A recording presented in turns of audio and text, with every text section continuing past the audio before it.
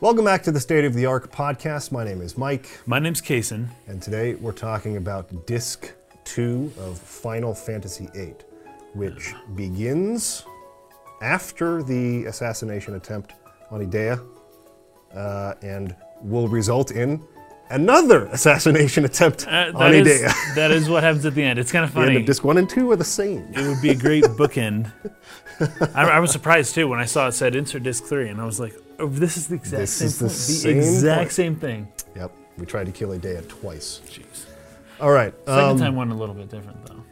I was surprised, you also said this to me, at how much is in Disc 2. Yeah, it's a lot. Kind of insane. It took me, I thought I was like, Disc 2, Disc 1, same-ish, but once they get you into that open world, kind of, you can go wherever you want, I started spending way too much time, and I finally got into the card game. Remember last time we talked, I was avoiding it. Yep. I got pretty into it, and anyways, a lot of the time, I spent a ton of time on Disc 2, way more than I thought it would. Yeah, me too. I was kind of surprised, because I've been trying to do as much of the side quests and trying to get as much background and detail on the lore and the world and stuff like that as I could.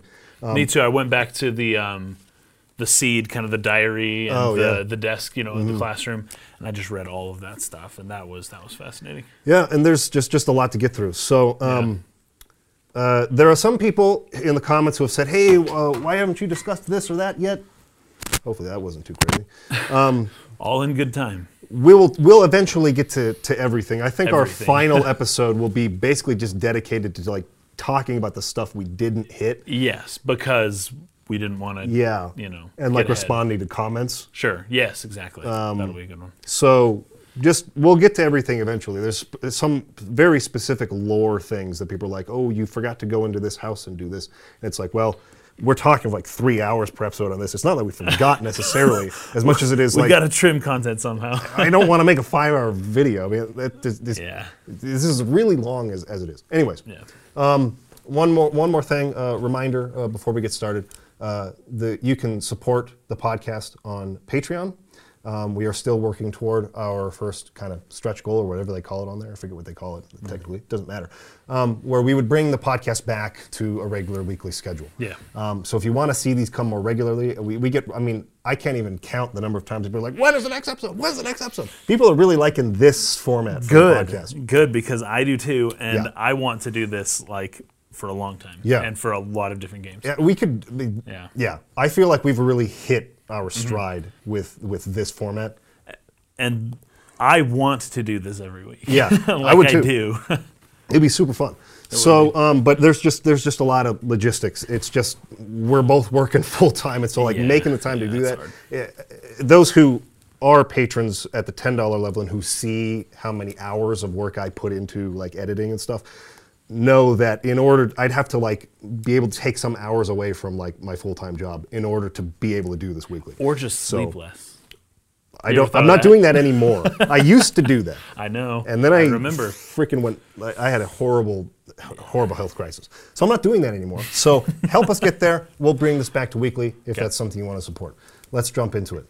All right. All right. Let's just get started with, we can pass it back and forth, summarizing what happens here on Disc 2. So right away, you're playing as Laguna, which once again, I thought, when I first played the game, I was just like, this Laguna stuff. It's not until the end that you really get the connection, but this Laguna business is crazy. Beginning Disc 2, you're not even playing as your main character. You're playing as Laguna. But it's fascinating because a lot of time has passed. Mm-hmm. It's been however long since he kind of left the military. I think a year since that scene where they fell over the... Yes, since that scene. But that scene, the timing of things is a little bit weird when you start seeing Laguna and you start realizing things aren't necessarily happening in order, at least as far as I can tell. Because, we can talk about that later. But there's a little girl now. Yeah. Her name's Alone, or LNA. I don't know how that's pronounced. And here's the always thing said about pronunciations. I'm going to just forever forego talking about how it should be pronounced. Japanese because we'll get response in the comments like, yeah, I get that. Okay, fine. I don't know Japanese. I'm not talking about it anymore. Pronounce it however the frick you want. If you really going by the Japanese, it would be Erone. That's how I pronounce it, Elone. Erone with an R. Elone, well, Erone, but Elone is how I say it. Let's do that. Let's do that because I never liked the name Alone. It is a weird name. It's a weird name, but I felt like it was kind of symbolic because she is alone. Maybe that is. I mean, that's kind of the thing with Aerith's name, right? Ah, yes. The reason why it's supposed to be TH instead of S is because it's supposed to be like Earth. She has a connection to the Earth, that's it, yeah. right? So that's why it's Aerith and not Eris. Not Eris. Technically. So well, maybe that is alone. I don't know. Whatever. Once again. Just not getting into names. Elone is good enough. So there's this little adorable little girl, and Laguna's protecting her. We don't really know why. He got rescued by this bartender girl named Rain, and she's kind of like helping him out. And in return, he like protects the village because he's got military experience and stuff. And so he's just been doing that for like a long time, and he's really, really happy doing it. I love that connection that they've built between Elone and Laguna. They're talking to each other, and Rain is kind of like scolding her, the little girl, a little for bit. going outside. And she's like, "Oh, I got in trouble." Yes, and then and then she ends up saying something to Laguna, kind of coming down hard on him, and he tells her, like, "Oh, I got in trouble." And so they have this little dynamic connection between them that is really charming. I think it's very indicative of what Final Fantasy VIII in particular gets completely right with its writing. Is like this banter, back and forth, characters relating to each other, dynamic between characters, the cast balancing each other, being consistently very funny. And being funny. Consistent, yeah. And I think it's just really charming stuff. What's funny about Laguna's character is that he's so tight with this little 4 or 5-year-old girl. I don't know how old she is, but she's young. She's very young. And he's so like good with her, and she's just like she loves him. And also we find out that the Shumi little lion people like really like Laguna too. Yeah. And he's not so good with people his age. He's not so good with adults and formal, business stand-up, respectable people. But he's so good because he's just all heart, Yeah. He's so good with children and with animals that seem like like puppies basically that are like less than human. Moomba. You said Shumi, but it's actually true that Shumi can transform into. We'll get to that later. That's their final Shumi stage. transform into the Moombas. Moomba. Yeah, that's what I meant. Right. Yeah. But he just has this connection with these beings that you would generally consider to be of lesser intelligence. Yeah. And that's when he shines, and you can tell he's not the smartest guy himself, but there's like something about him that people can just latch on to, not on an intellectual level, but on an emotional level. An aura about him, Yeah. some kind of sense that he gives off that people just trust him. And like you mentioned, his little banter with Elone is like, that kind of embodies that. You kind of feel that a little bit. And you feel how sincere he is. Like he really cares about people. When he gets close to somebody, whether it's the girl at the hotel, I can't remember her name, or it's Rain, or it's Elone, or it's, the Moombas that he worked with or whatever, like they can feel that, and you can just tell, and it's really well. They show it really well, but he's really, really connected. He's really loyal. And I mean, he's really tight with people. We mentioned this last week, but a perfect foil or counterbalance to Squall, right? Yes. Which was his whole purpose. Is they were worried that Squall was too alienating for a lot of players who are going to play that who might not necessarily completely relate to him. Oh, I don't like him. But you're going to like Laguna no matter what. Everyone likes Laguna. Basically, no matter what. Everybody likes Laguna. Yeah. You can't hate Laguna. Nope. So, yeah, good stuff. I try to, though, because I'm like, I didn't understand him. I didn't get why he was there. I wanted to play Squall. I didn't want to play as Laguna. Yeah. This newest playthrough, though, I love the scenes with Laguna. So. Yeah. And then he goes over to the bar, and Kyros ends up showing up. Yeah, Kyros shows up. And they start protecting the village together. Yeah, the conversation that they have with each other, kind of catching us up on what's happened since they left Galbadian military. But there's some key sort of hints dropped about like the nature of these dreams. I mean, eventually they state it outright, like what's happening. But this might be a good time to bring up some of like the hints along the way that they've left about like what this dream world they're seeing actually is. Yes. Because, I mean, if you remember the very first one, it was on the train to... jungle, right? Yeah. It was on the train to Timber. And right before it happens, Zell basically explains to Squall Timber situation. Right. Timber used to be an independent country. It was invaded by Golbadia 18 years ago or something like that. And then immediately after that, you go into a dream sequence where I think Ward says, "Hey, aren't we supposed to be fighting the Timber army?" Right. Suggesting that it's like relevant in some way. It's independent. Timber is its own nation with its own army, not a what do you call it? The opposite of sovereign. Subordinate nation, a subservient nation. Subservient. To Golbadia. So that lets you know that we're dealing with something in the past. In the past, right. Like this happened a long past. time ago. Yeah. Now, that's a very, very small thing that you might have easily missed on a first playthrough, right? Well, I did But there's a lot of other hints that they drop along the way that suggest that this happened in the past. Yeah.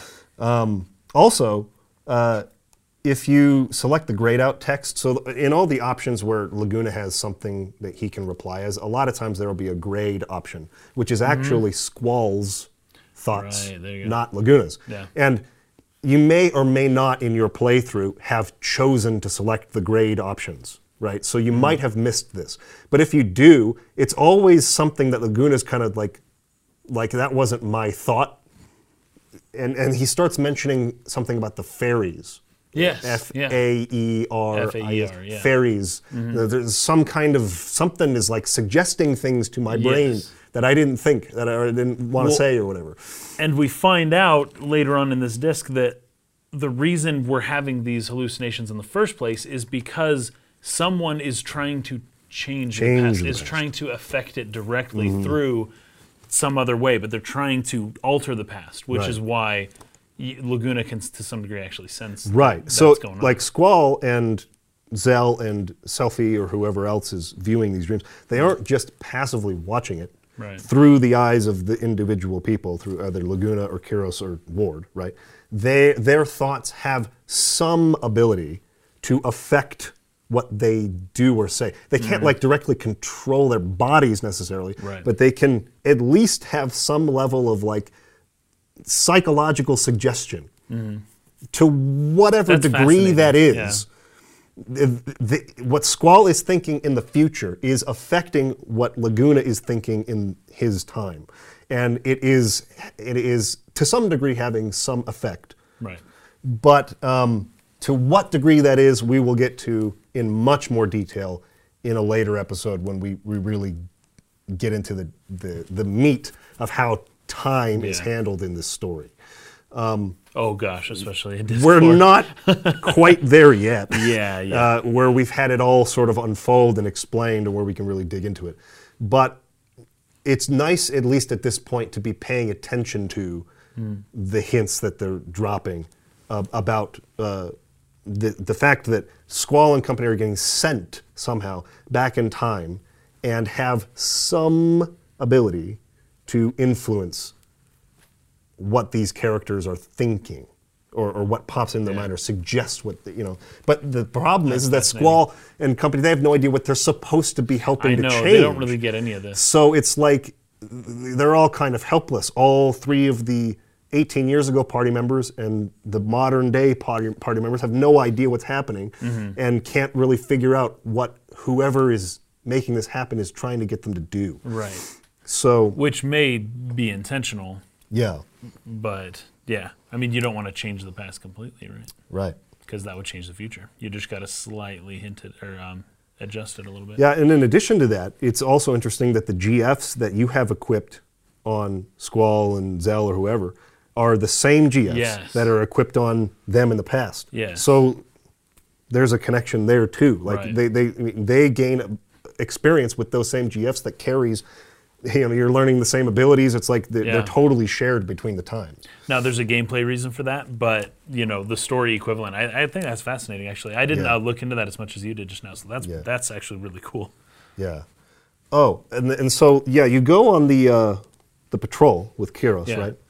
You're running around, but and sort of just killing monsters. I think he ends up tracking it too. You go back and report to Rain. I killed 17 monsters. Well, and it's funny because he says that we have to go back and report to the assistant commander. Yeah, and Kiros is like, who's the assistant commander? He's like, you mean that girl at the bar? He's like, yeah, well, she's the commander. The assistant's LNA. So he's got to report to this little girl. Yeah. Like, at least that's what I don't know if I misread it or not, but it's just so funny that he, like, she's the assistant commander. She's a four-year-old girl. He includes her on all this, you know? Like, that's a thing. Like, to be able to have like the trust of a child, basically, he treats this child like a child in many ways, but also just like a friend.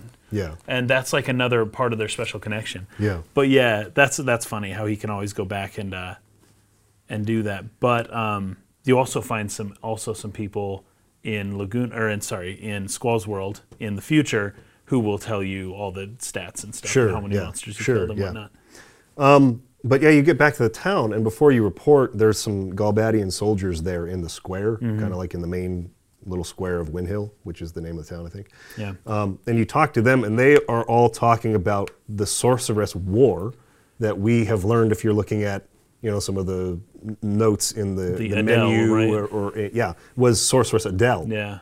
And they're talking about Sorceress Adele and this war with Esthar as if it's currently happening. They're currently fighting it, right? Yeah. And Adele is this sorceress that they all fear in Galbadia, and she's the ruler of Esthar. Another pretty obvious suggestion that you are back in time, like, because as we've read in these tutorial menus and at the computer terminal, that happened 17 years ago. That Sorceress War, and they're talking about Adele and how she's looking for a successor, right? They're looking for a successor to Sorceress Adele. Yeah. And there's even one soldier there who mentions that Galbadia will kidnap little girls. So these are all little pieces or hints that are left behind, but what we know in the future is that Idea is the sorceress. It's not Adele. And that somehow there's a successor, there's a passing on of this role of sorceress to someone else, and that they're kidnapping girls to try to find a compatible successor to pass this power on to. So it's almost like, now let me get this straight, Galbadia doesn't have a sorceress. They're getting their butts kicked by Esthar because Esthar is just way advanced. Yeah. They feel like the only way they can battle is by getting their own sorceress. Yes. They got it, and she killed their president. She runs their country. Exactly. But it's almost like a nuclear war. It's like you need nuclear weapons to be able to compete. But once you get them, you have you have turned yourself into an evil empire capable of destroying the world. And maybe you shouldn't look for that. Yeah, and this was all bred from a fear because Esthar went dark. They basically just shut themselves off, and they no one say knew what they were because doing. Esthar was basically like an entire continent, right? A huge continent, and they're saying there is nothing. This is hinted at in this disc. There is nothing on that continent that they can see. It is just empty forests wilderness. and mountains. It's nothing. Yeah. And nobody has any idea what's going on there. Yeah. All they know is that used to be the most advanced civilization in the world, headed by an evil sorceress. Right. And we know they're not just sitting there doing nothing. So, President Delling and others, I think even Martine, who was the head of the Galbadian Garden. Yeah. He mentions this a little bit when you get to Fisherman's Horizons later when you talk to him, that, I think it's him. I think he's the NPC that tells you about this, but I might be misremembering it. But somebody is, or no, it's Calloway. It's the mayor. No, the general who is Caraway, Renoa's father. Sorry. Oh yes. So if you go back to Delling City after the prison escape sequence, which we'll get into in a minute, you can drive back over to Delling City. I did that for some triple triad with General Caraway because he has Renoa's card. Oh, sick. So I went there to play him, but you can talk to him, and he is the one who talks about basically has these regrets about Galbadia pursuing this goal of getting their own sorceress to try to combat Esthar. Well, he doesn't even know the extent of his regrets on something like that, as we will see in the future. But exactly, yes. That's funny. So anyways, essentially, in all these 17 years that Esthar has gone quiet, Galbadia invaded Timber, has tried to expand their power, essentially, and get their own sorceress just to be ready to fight Esthar again. Right. It specifically mentions when you're on the train for the president kidnapping little mission with the Timber Owls. They have like what do you call it, a little like whiteboard in the background with some clippings from magazines. Oh, yeah. And you go read that, and it talks about how Delling essentially invaded Timber after coming into office when the Sorcerer's War ended, and tried to like expand his power as much as possible. And all of this, and then eventually he brought a sorceress on and was going to do the whole purpose of this was to be able to get ready, prepare to fight Esthar again. Right. And so anyways, all of this is basically leading back into the fact that when you're in Laguna's time, they're talking about Sorceress Adele as if she's currently in power, and Esthar as if they're currently fighting them. So it's made pretty clear at this point, we're in the past. Laguna, all this stuff happening is really long time ago. What's going on here? Well, and one thing that solidifies that, at least for my playthrough, was what Kiros kind of convinces Laguna to do. He says, hey, you've always wanted to be a journalist, right? Yeah. Like, there's this, what's it, Timber Maniacs. Timber Maniacs is... like, what's the word? They're getting freelance articles, and they basically publish almost everything they get because they're looking for so much stuff. Yeah. And so Laguna's like, oh, sick. So I could just like write whatever, take pictures, and then they'll publish it. And Kiros is like, yeah, you can do whatever you've always wanted to do. Apparently he's always wanted to be some sort of traveling journalist. Yeah. And so he convinces him to go, and you later on, you do find issues of Timber Maniac, old issues, like very old, with Laguna in them. Yep. And you read them, you start seeing, and they're all like... It's in Selphie's diary at the computer terminal, right? That's where I saw it, yeah. Yeah, you could read like all these different issues, and it's just his travels across the world as a journalist or whatever. And some of those pictures are so bad, but they do it on purpose because it's like one of them, he's in Esthar, and he's like, oh, look at this. And it's like, what is that? But you can't really tell with the picture, but it's like some weird looking They're hinting that something weird is in Esthar. Yeah, something weird's there, and Laguna went there. Yeah. And he wrote an article, but it's very like shrouded in mystery. Like he doesn't say what it is or where it is. He just says, hey, I went here, it was super cool, it was awesome, thumbs up, right? Yeah. And Selphie's kind of thinking to herself, like, wow, you know, this, if they can do whatever he's talking about, it must be a pretty high-tech place. But this was so long ago that, you know, as far as we know, who knows if Esthar doesn't even it's exist still anymore. like that. Yeah, it wouldn't even be like that anymore. Exactly. Yeah, that was a good thing to bring up the Timber Maniacs issues regarding Esthar. I think that's basically where we end there. And you don't see him leave, although he does walk in while Rain is talking to Elena. And Rain is, Elena is like, hey, can't you just marry Laguna and let's just like chill and be here forever? And Rain is like, yeah, no, I like him too, but like he's got, other ideas. Ambitions, aspirations for life. There's other things he wants to do. I don't think he can just settle down in a quiet I don't want to place. tie him here, forever. And so, and I think that's more or less the end of it there, and then you find out through Selphie's diaries that he did. He went out and went to be a journalist and traveled the world. He didn't stay there in that town and marry Rain and just be like a foster father bartender to Elena or whatever. Yeah. He didn't stay there. So he's kind of left a mystery as what happened to him after that. So once we come out of that, I'm going to start calling them flashbacks because that's more or less what they are. Not it's a dream. kind of a. It's not really a dream. It's kind of a dream, but it's more like just a flashback to the past. Yeah. We come to the D District prison in Galbadia, where our characters are currently held hostage after attempting to assassinate. As they're prisoners. Prisoners, yeah. This is where the story of Final Fantasy VIII, and here's the thing, like, I can't decide whether to be like super critical of this prison escape sequence because it was intentionally really goofy, or whether it was because prison escape sequences almost always suck as a general rule.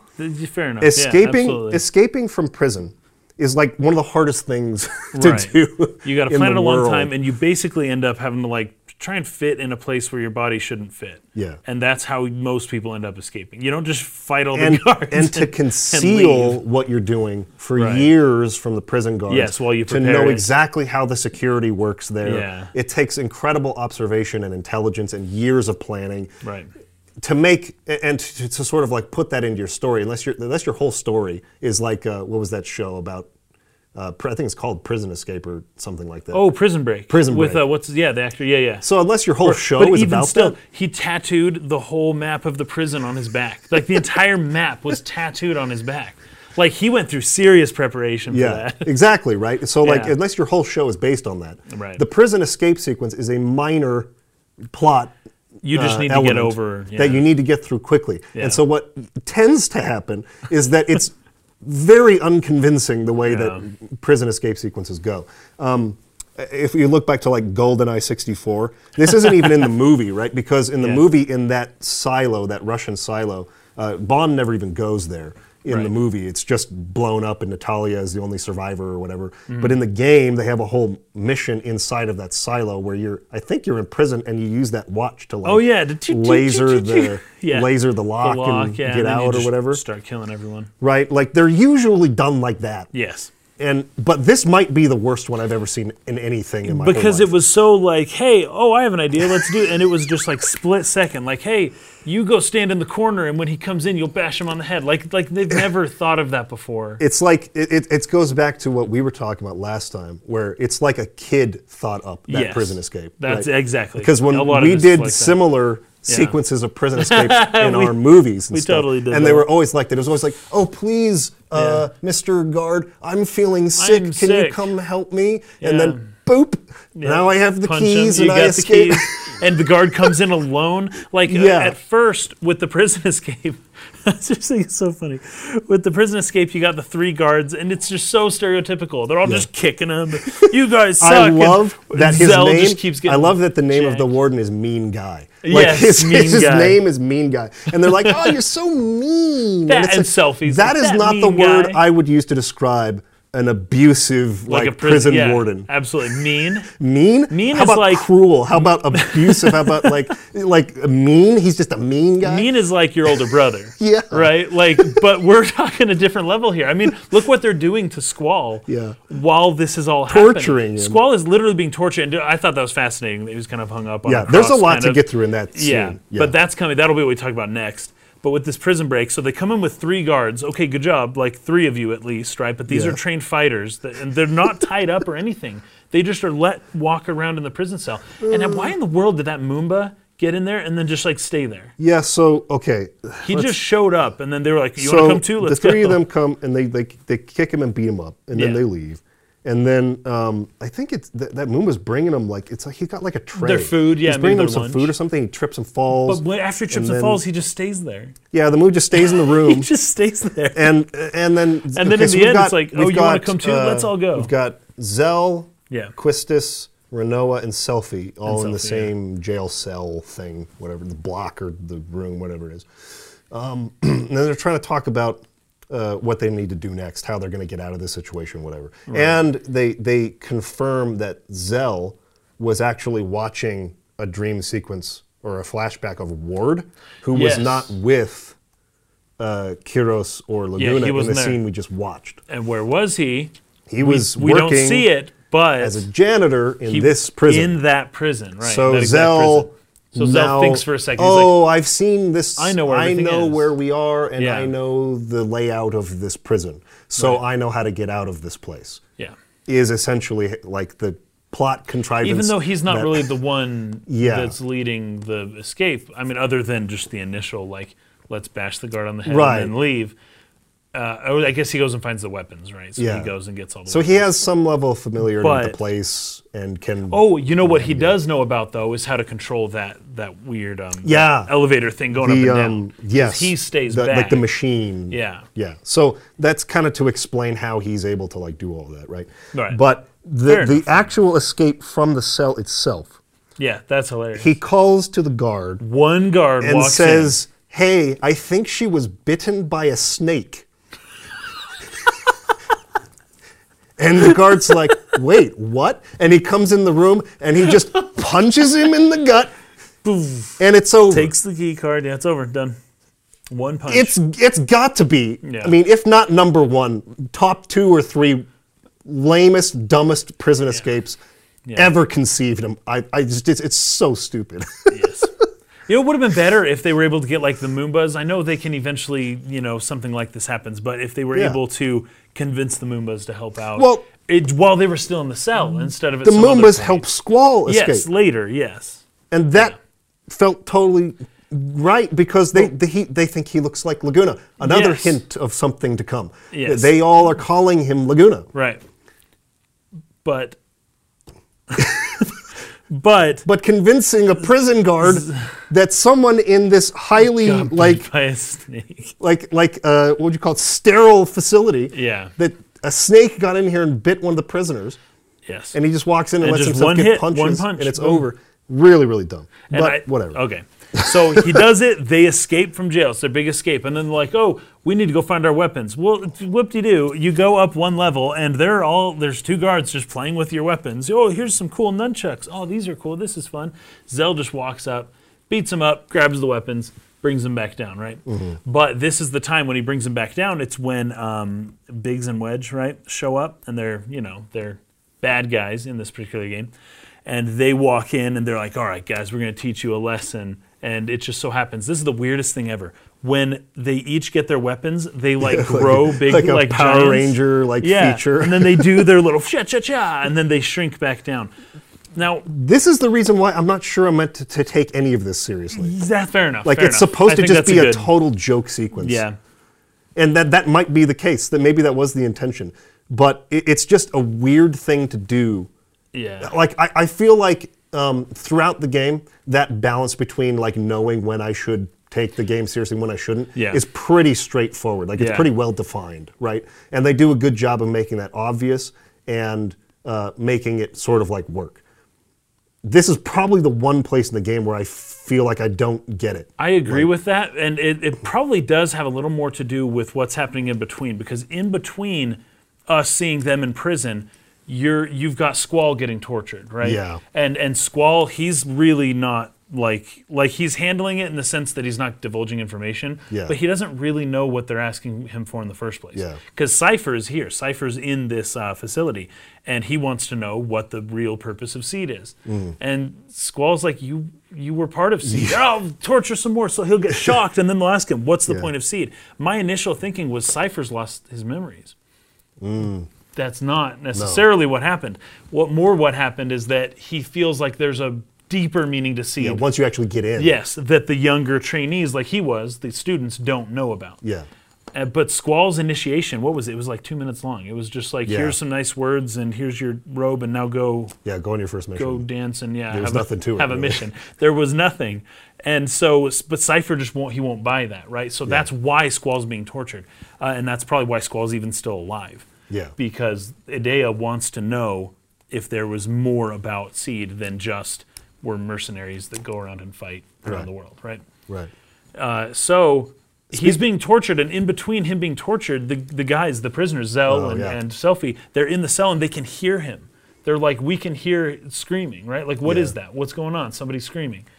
Well, then they're just being silly.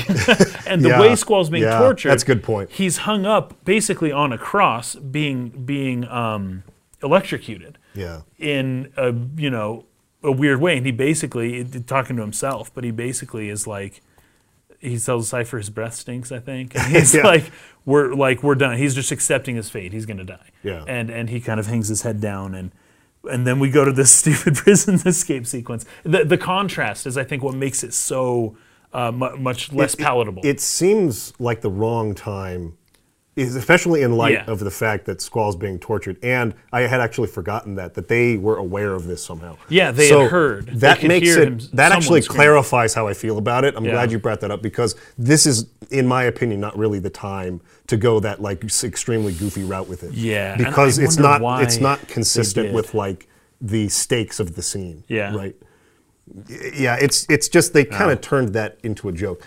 And it's not very clever. Now, like I said, most prison escape sequences are pretty lame like this. Unless it's the whole, like you mentioned, unless the whole story is about the escape. Yeah, but contrast this, let's say, to the equivalent scene in Final Fantasy VII, which is the public execution they're going to do on TV after Meteor's been summoned. And so they have Tifa locked in that gas chamber.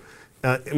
It relies on a similar kind of cliche plot contrivance for the guard to accidentally drop the key as he's leaving the room, so that Tifa can reach with her feet. Get it, yeah. But at least she's confined here, and it's still a high and it stakes. wasn't her idea. It's a high stakes scene. The opportunity presented itself because it's to her, if I don't hurry and grab this key and put it into my mouth and unlock this, I'm gonna die, right? So there's some level of high stakes to that. But in addition to that, Barrett is trying to like get in there and can't help her out, but like the party has sort of planted Cait Sith as like a fake journalist into the scene to like subdue Scarlet, and so there's at least a plan that has some level of thought applied to rescuing them, right? As opposed to just a first thing you think. Is it the best prison escape sequence ever? No, but it's at least convincing enough to not make me think too hard about it. In comparison to this, there were multiple steps, right? This one, there was one step, and it worked. Hey, dumb guard, come in here and just let me punch you. Mean guy, let me come punch you and take the key and leave. It's I don't know. I just really didn't like that. I agree. I really didn't like that.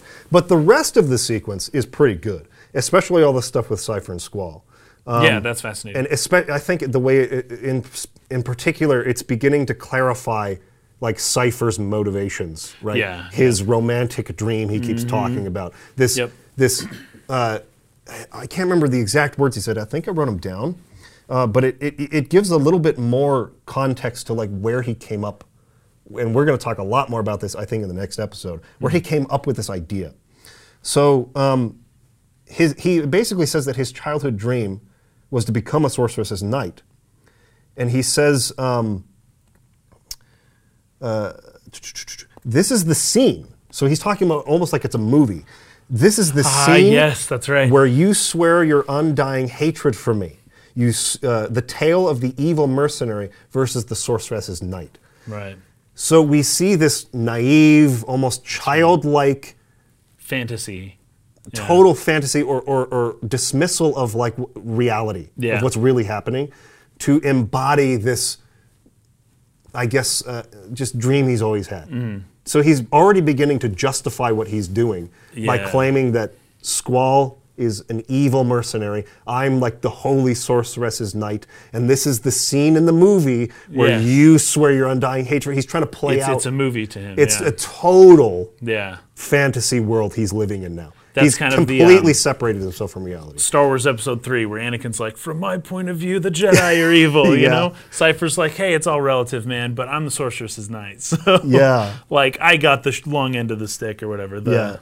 So his ego, which was already a problem, has gone off the rails, and it's. I found it at least convincing. Oh, me too. That he's gone to this level where he's willing to torture Squall, right? Even though he has shown these qualities of being like a better person at heart, it's like his whole life has basically been, he's felt like a failure. Right. He's kind of been belligerent in his like, I'm going to stay this rebel kind of person in this, like bad boy without a cause. But like continual failures, and now being presented this absolutely just perfect opportunity to realize his childhood dream. And his ego has taken that and just run with it completely, to the point where he's now justifying torture of his like fellow classmate, right? And so like, fascinating. I kind of see this as being like, I almost don't see Cypher as being evil in it. He's just so broken psychologically and emotionally. And he's so young and ignorant and naive, and has essentially been manipulated and taken advantage of by the sorceress. And it's just really unfortunate that he never has had the humility to like see through what is happening to him. Right. How he's being taken advantage of. And so there's kind of an interesting villain that they're building in him here. I never have really felt like he's an evil person, but yet I'm still convinced he's willing to go to this kind of cruel length to achieve his ends. For his own. His own point of view. And you're not even speculating, because later on in this disc, we do see his, we see more, we do learn basically those exact things about Cypher, about how inadequate he really does feel. And how, I don't know, how the sorceress kind of is using him. Use that. Completely. Totally use that. Yeah, completely. Not really much else to talk about with the rest of the escape. Like you said, the Moombas come in to rescue Squall. They call him Laguna. They're all like calling him Laguna. And he's like, hey, you know Laguna too? Like, what's going on here? The Moombas all know Laguna. They're calling Squall Laguna. You know, again, kind of an important foreshadowing or hint to something later. To something, Keep that in mind as you're playing. But I did write down that the FMVs in this game are they just continually outdo themselves. Like they just really get better and better and better. They do. And the way that they make them interactive too, you're playing while the FMV is happening. They did a lot of that in Disc 2. Yeah, it's amazing to me that all of the content of Disc 2 fits on one disc. I know, it's insane, considering the FMVs too. But like, so you're they finally when they escape and there's the dust storm. Yeah, and it's digging. The prison is digging into the earth. And Squall is like shimmying across the bridge, right? And he's trying to get to the other edge. And you see the dust swirling, getting and closer. It's just closer and closer. Yeah. It's so cinematic. Yeah. And like, I don't know, it's just super cool. Like they started this technique, like we said in FF7. And I'm playing FF7 with Chrissy right now, and I'm kind of like comparing the FMV, interactive FMVs. Oh, yeah. And they're cool in FF7. Yeah. They're cool. But they're like beyond cool in FF8. They're just like way off the charts awesome and just really exciting. Yeah. And just really well executed. They blend together really well. Of course, they probably blend better on the original PS1 on a CRT TV than they would on an HD version. Yeah, I was saying, now I am playing it in standard def, but not on a CRT TV, so I guess that's... But yeah, it's probably, they probably blend, the backgrounds blend with the characters better. Guaranteed, absolutely better, because you got that sharp outline in the HD version. But nonetheless, they are super, super, super cool, and it just seems like every time later on, it's like every time that another one comes up, it just seems like it's even more exciting and more cool and more cinematic than the last. Yeah. So they just did super good job on those in this game. So once you cross that bridge, I thought that it was like, oh my gosh, they wanted to get out of the prison, right? They went to the bottom. Oh no, it's just full of dirt. There's nothing here. What's going on? Yeah. They go to the top. They realize that they're on this big, tall drill thing. Then they have to crawl. You climb across the bridge and get all the way to the end. And I thought you were then going to have to go all the way back down in order to get out. But they just kind of skipped that part. Yeah.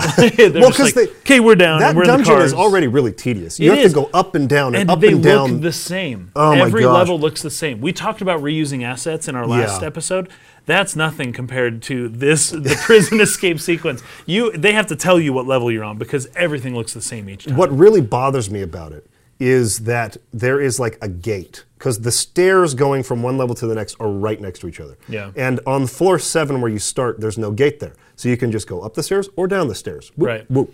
But and then every other level, there's a gate that forces you to walk all the way around. And you can't jump the gate. You got to go around. That's annoying. And also, why are there, 10 or 12 levels, something like that? Yeah, it's 12. 12.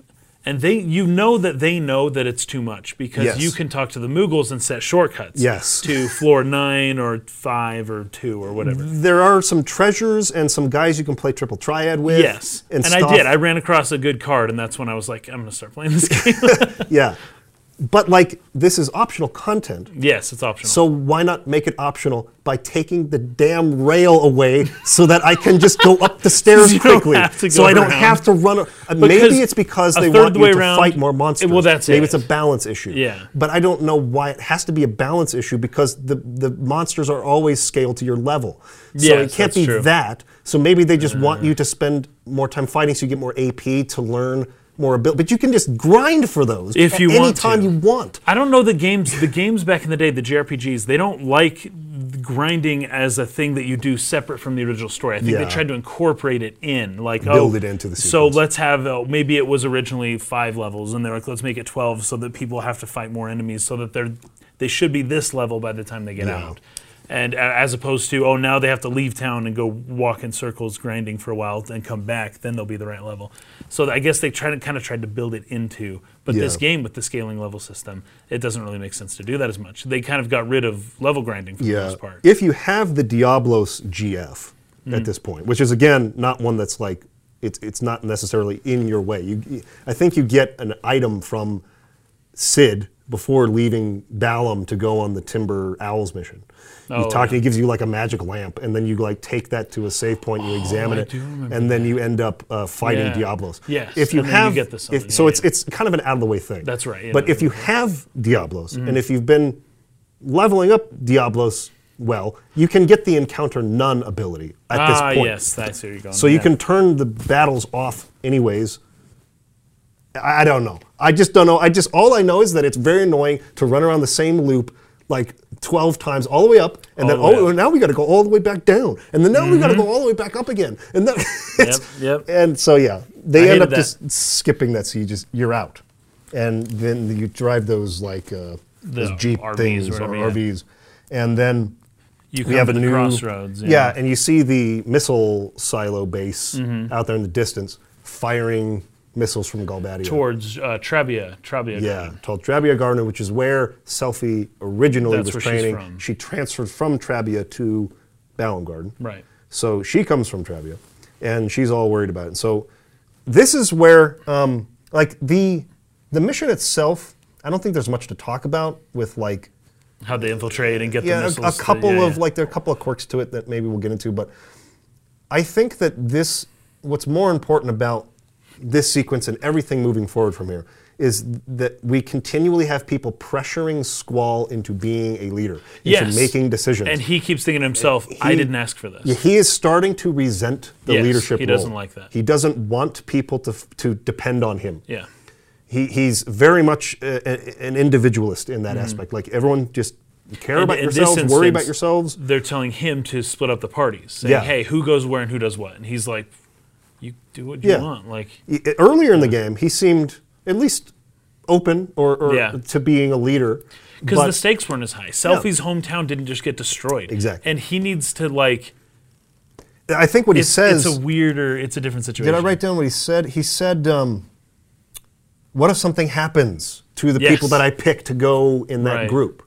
He doesn't want the responsibility of their deaths on his hands. If something goes wrong. He's starting to really, really resent the burden of leadership. And it kind of starts right here the first time. But all throughout this disc, Sid, everyone at the garden, all of a sudden everyone's just like, Squall, you have to make the choice. You have to do it. You tell us what to do. And he's like, I get that. I can identify with that. I don't want this at all anymore. I do not want it. Why me? Yeah. And there's a part later on in the disc where I think it's Rinoa is saying, hey, just so you know, everyone likes you.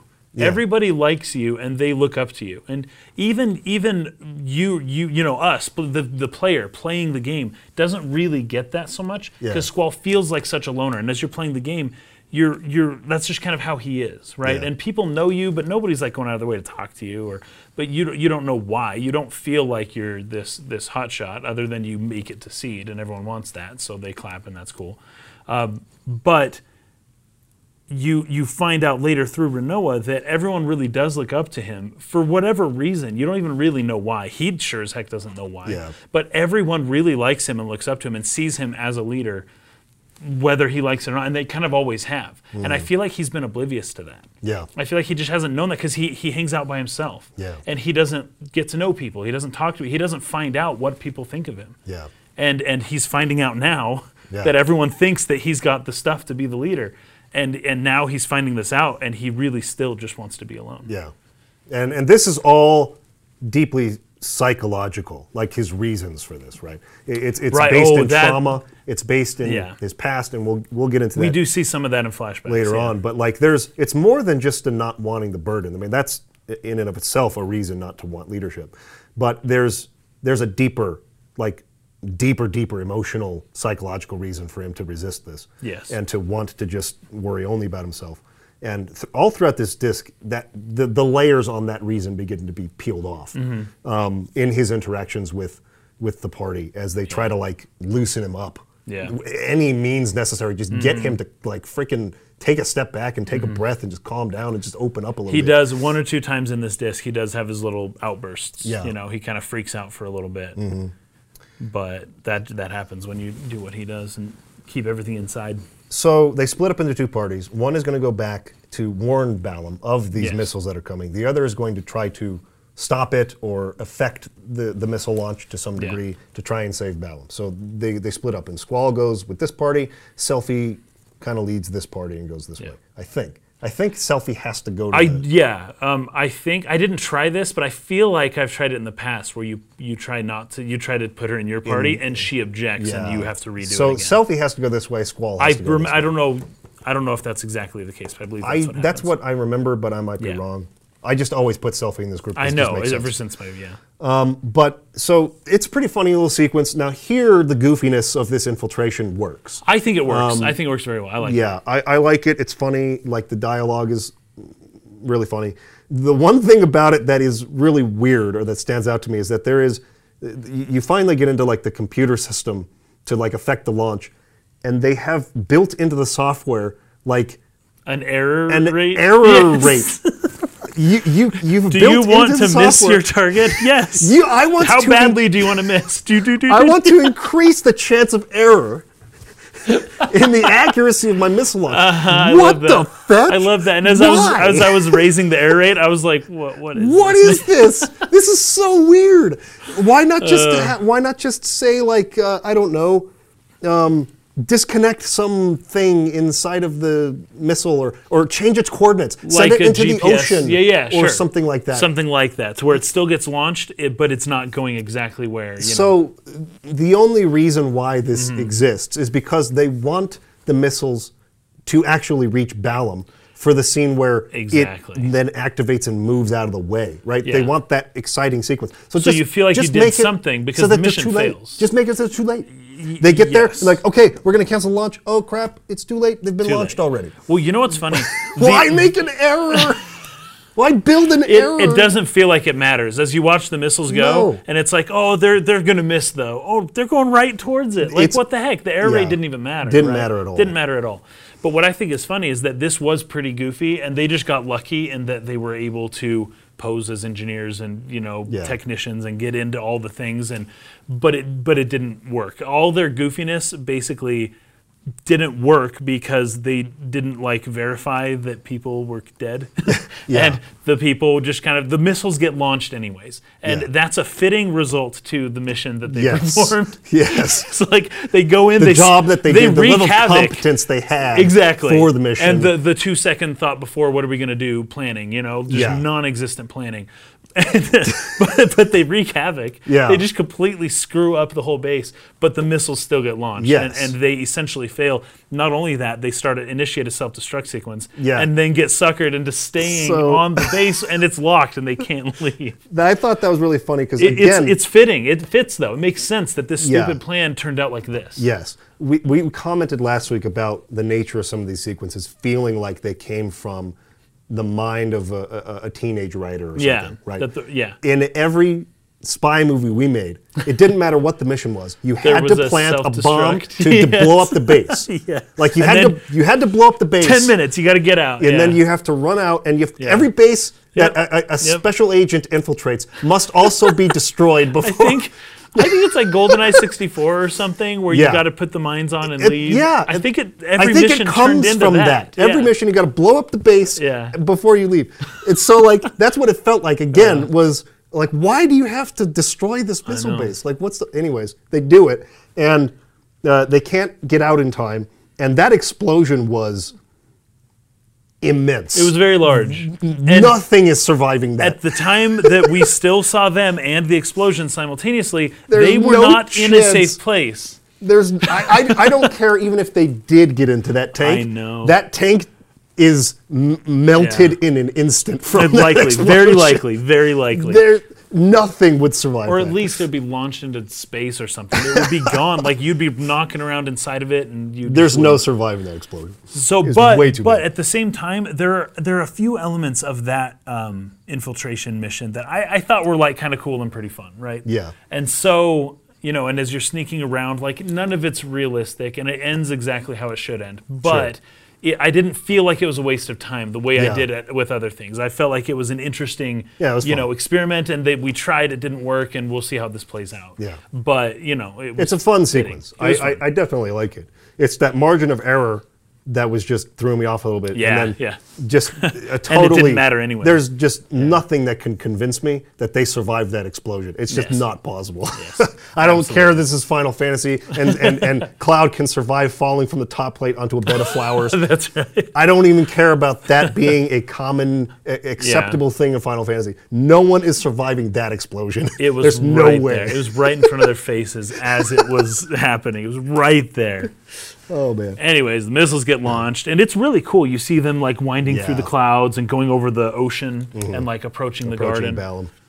And and then when you get back with Squall and Company, gets there, it's all in chaos. There's a whole like civil war happening inside the garden between the garden faculty and who they're referring to as the master, the garden master, versus the headmaster Sid and the students who follow him. They're all battling each other. They're battling, and we don't know what's going on. Find the headmaster, and the order is to kill him. If you see him, kill him. And a lot of the students, or most of the students, are like, we're not doing that. But some students kind of.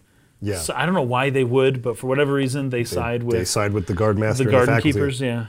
And so they're all fighting. You're running around there. You're fighting people, trying to find where Sid is. You're going from room to room to room, trying to find him. Yeah. It's actually a pretty long sequence. It's a little too long, in my opinion. It is too long, yeah. Because you have to go to the you have to go to the infirmary and then you go to the library, and then you go to the and you got to save the kids, explore and look around, and it's the cafeteria, and a lot of battles. Each place you go, it's like, he's not here. We grouped students here to make them think he'd be here. Yeah. And at one point, there's a hologram of Sid, right? They're like, is that cool that we programmed this? He's not here. So you just like wild goose chase after wild goose chase, trying to find him. You get rewards, but it's just very long. And where he is in his own office.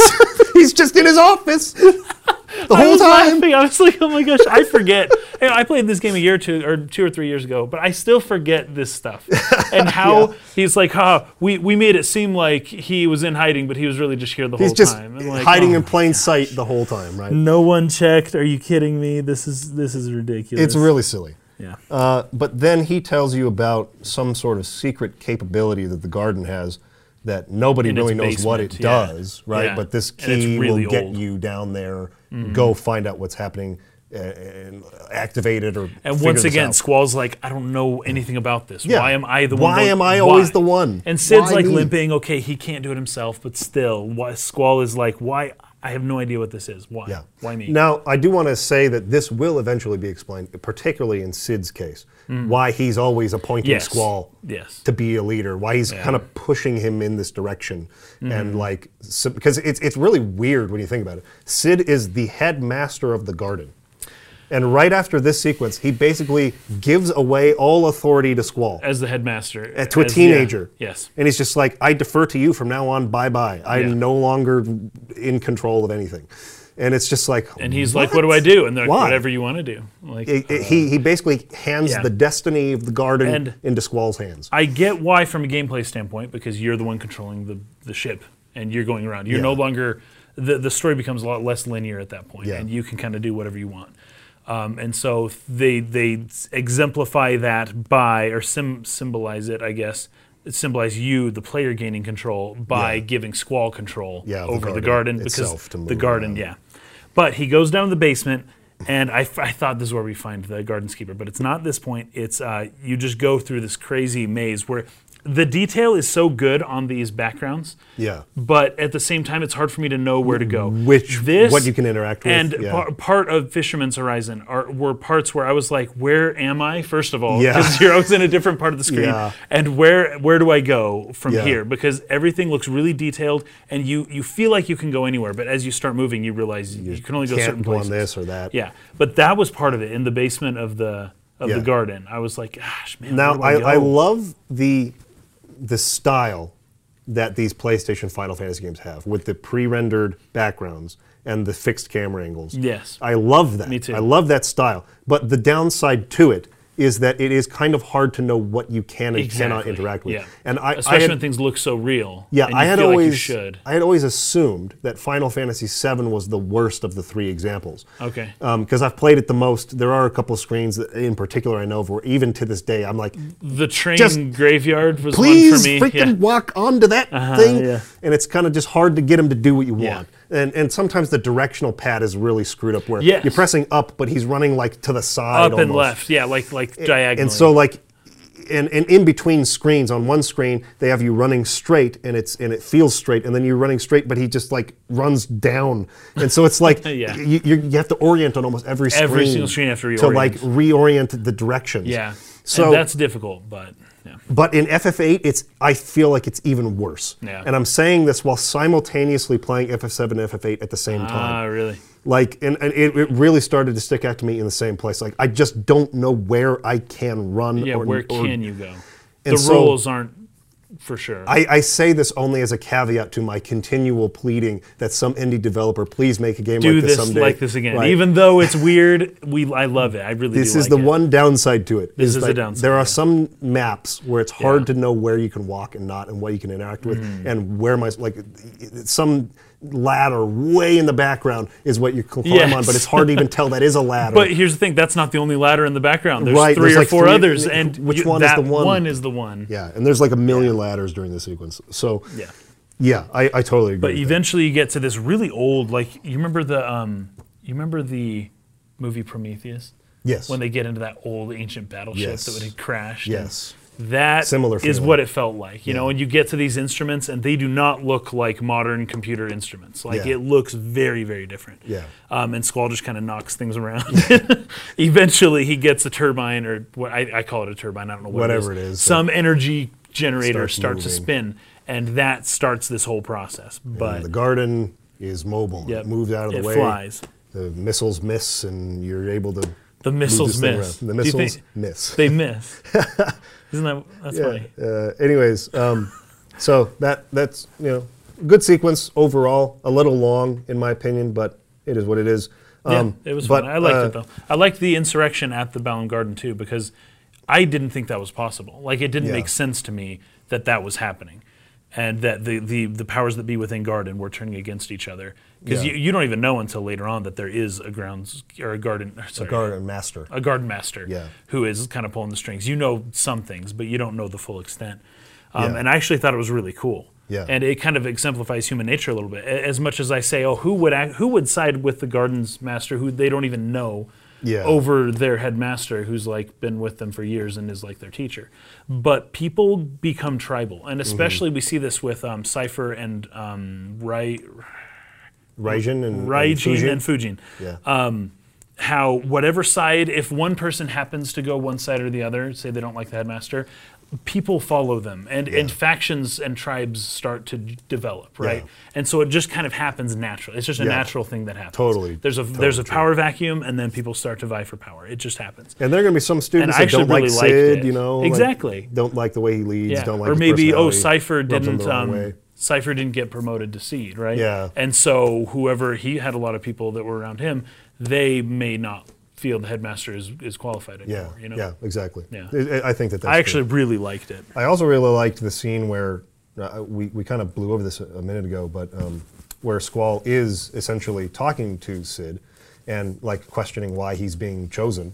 Yeah. And Sid continues to try to prod him about like, well, what do you feel about this? Do you have reasons for feeling this way? But he can't express And in his mind, he lists probably like 12 reasons. A bunch, So like we know Squall feels a lot. Pretty intensely and passionately about these things, right? He's starting to really, his emotions are beginning to boil. Yeah. And this is 100% true of introverted, aloof types. Yes, of course, yes. Where you have these strong feelings, but you keep them to yourself, and you keep them to yourself, and you don't express them, and you just let them continue to pile on each other over and over and over again to the point where you essentially just blow up. Right. And you can't contain it anymore. And you start taking that all out on somebody who doesn't deserve it, because they might be pushing your buttons a little bit, but it does not merit that kind of reaction. But they don't know that it's been a year. But this has been exactly a year of withholding all this inside of yourself, burying it, pushing it down. And they're actually doing a really good job in this game of showing that slow boil of Squall's emotions. Because as you read his minds, he starts to list more and more things that he doesn't like or whatever. Yeah. And you start to read his thoughts more and more. His thoughts are interjecting in everything. And he says, like, I don't know, a bunch of things in his mind about like why he, his problems. But what is the word he says out loud? What he says is, my feelings have nothing to do with it. Yes, exactly. And I thought that was really good. That was really well done. Absolutely because you're reading, you don't know. Because at first I was like, we're listing a bunch of things, I'm going to pick one. I'm going to decide which one am I going to say. But it all comes down to nothing, because all he's willing to say is, my feelings don't matter, and that's clearly a lie. And he starts to realize that he's contradicting himself throughout this disc, especially towards the end. He's like, he realizes that he can't do it alone, but this is all part of it. And he's becoming more and more internally, emotionally volatile. Like he's starting to outburst inwardly a lot more. Yeah, more. And that's going to lead to what we're not going to get into today, but the beginning of disc 3. Yeah. A whole discussion about like why he decides to do what he does at that point. Yeah. Which actually makes quite. It's starting to make more sense to me when I'm paying attention to things like this. Like they really do lead up to this in a way that is convincing in my opinion. Yeah. So so he's the new headmaster. He's the new headmaster, basically. But problem being they don't know how to steer the ship, right? I think they end up giving a title, and he thinks it's really silly that they're giving him a title. They're calling him a captain or a commander. Yeah, I think Quistis says, "You're the commander now." And he's like, "Commander? Like what are you talking about?" And they're like, "Just go with it." Just listen, you're commander now. But Rinoa comes by, you wake up, she wants you to give her a tour of the garden. Ah, yes. And so you're doing that, you're going around showing her stuff. And it's really funny because she's clearly testing the waters here a little bit with Squall, trying to see, is there potential here? Yes, I kind of like you. She's trying really hard to flirt. She's trying really hard to get him to loosen up, to like, you know, not be so closed off. And his his tour of this garden is very... It's just dry. And, this is this. Stiff. This is this. Yeah. Over there's the library. This is the cafeteria. And she's like, could you like make this more fun? And he's like, what do you want from me? What do you want me to do? You were the one who wanted me to give you this tour. Do you want me to or not? Yeah, like this is what it is. And she's like, fine. And like you'll go in and like see a scene with Zell once again not being able to get hot dogs in time in the cafeteria. And you know, he explains how hot dogs are, you know, they're hard to come by in here. And anyways, in the course of doing this, this is kind of the first time. I mean, she's alluded to it. She said, you know, you're the best looking guy here. Yes, she likes him to some degree. She wasn't necessarily coming on to Squall yet. Right. She was more a little bit torn about her feeling about Cypher. But like this is the first time where she's really starting to show some interest, particularly in Squall. Yes. And he is clueless, and he doesn't has no care. Idea. He has no idea. Well, I think he does know. He does, at least later. You see a thought where he's like, it's really obvious that everyone's trying to get us together. So I think he knows it, but he's clueless as to what to do about it. Right. He's clueless as to how he even feels about it. Yeah. He's like, this is what everyone else wants, this is what she wants. What do I want? Doesn't matter what I want. Yeah. That's like his thinking. It's like, doesn't matter what I want. I don't get attached to people. And he seems to think that she's kind of an annoying person. Yes, anyways. He does. But I like that they're actually building that up because, as you mentioned with Disc 3, the way that he thinks initially something is annoying is, you know, maybe... You know, there's different. You become endeared to somebody's annoying nature after a while. You know, it's like at first you're like, oh, they're bugging me, but you know, at some point it's like, man, I wish they'd bug me again. Like there's that saying, familiarity breeds contempt, or isn't that what it is? I don't know the specific one. What is that saying? Anyways, the whole idea of it is that the longer you're in a marriage, soon like you start to like, like this person.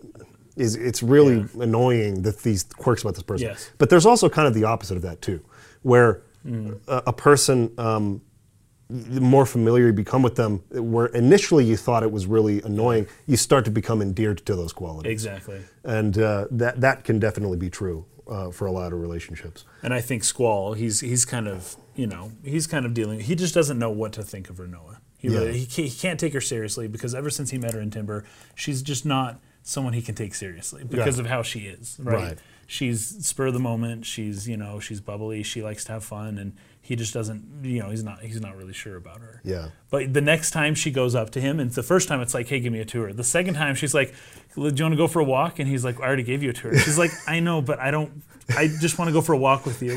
Like she's trying harder to like not put any pressure on him. Even like give me a tour was apparently too much pressure for him to be able to just be natural and relax. Yeah. And so she's like, okay, now let's just walk. Like pressure's off. You don't even have to say a word to me. Like let's just go walk somewhere. And of course she's gonna try to talk to him, but he's just like, can't you walk yourself? You know, like he's really not getting it, but it's intentional. He's trying not to get it. Well, then here's another element that I think is important to keep in mind, especially as we come to what happens right at the beginning of Disc 3 for next time.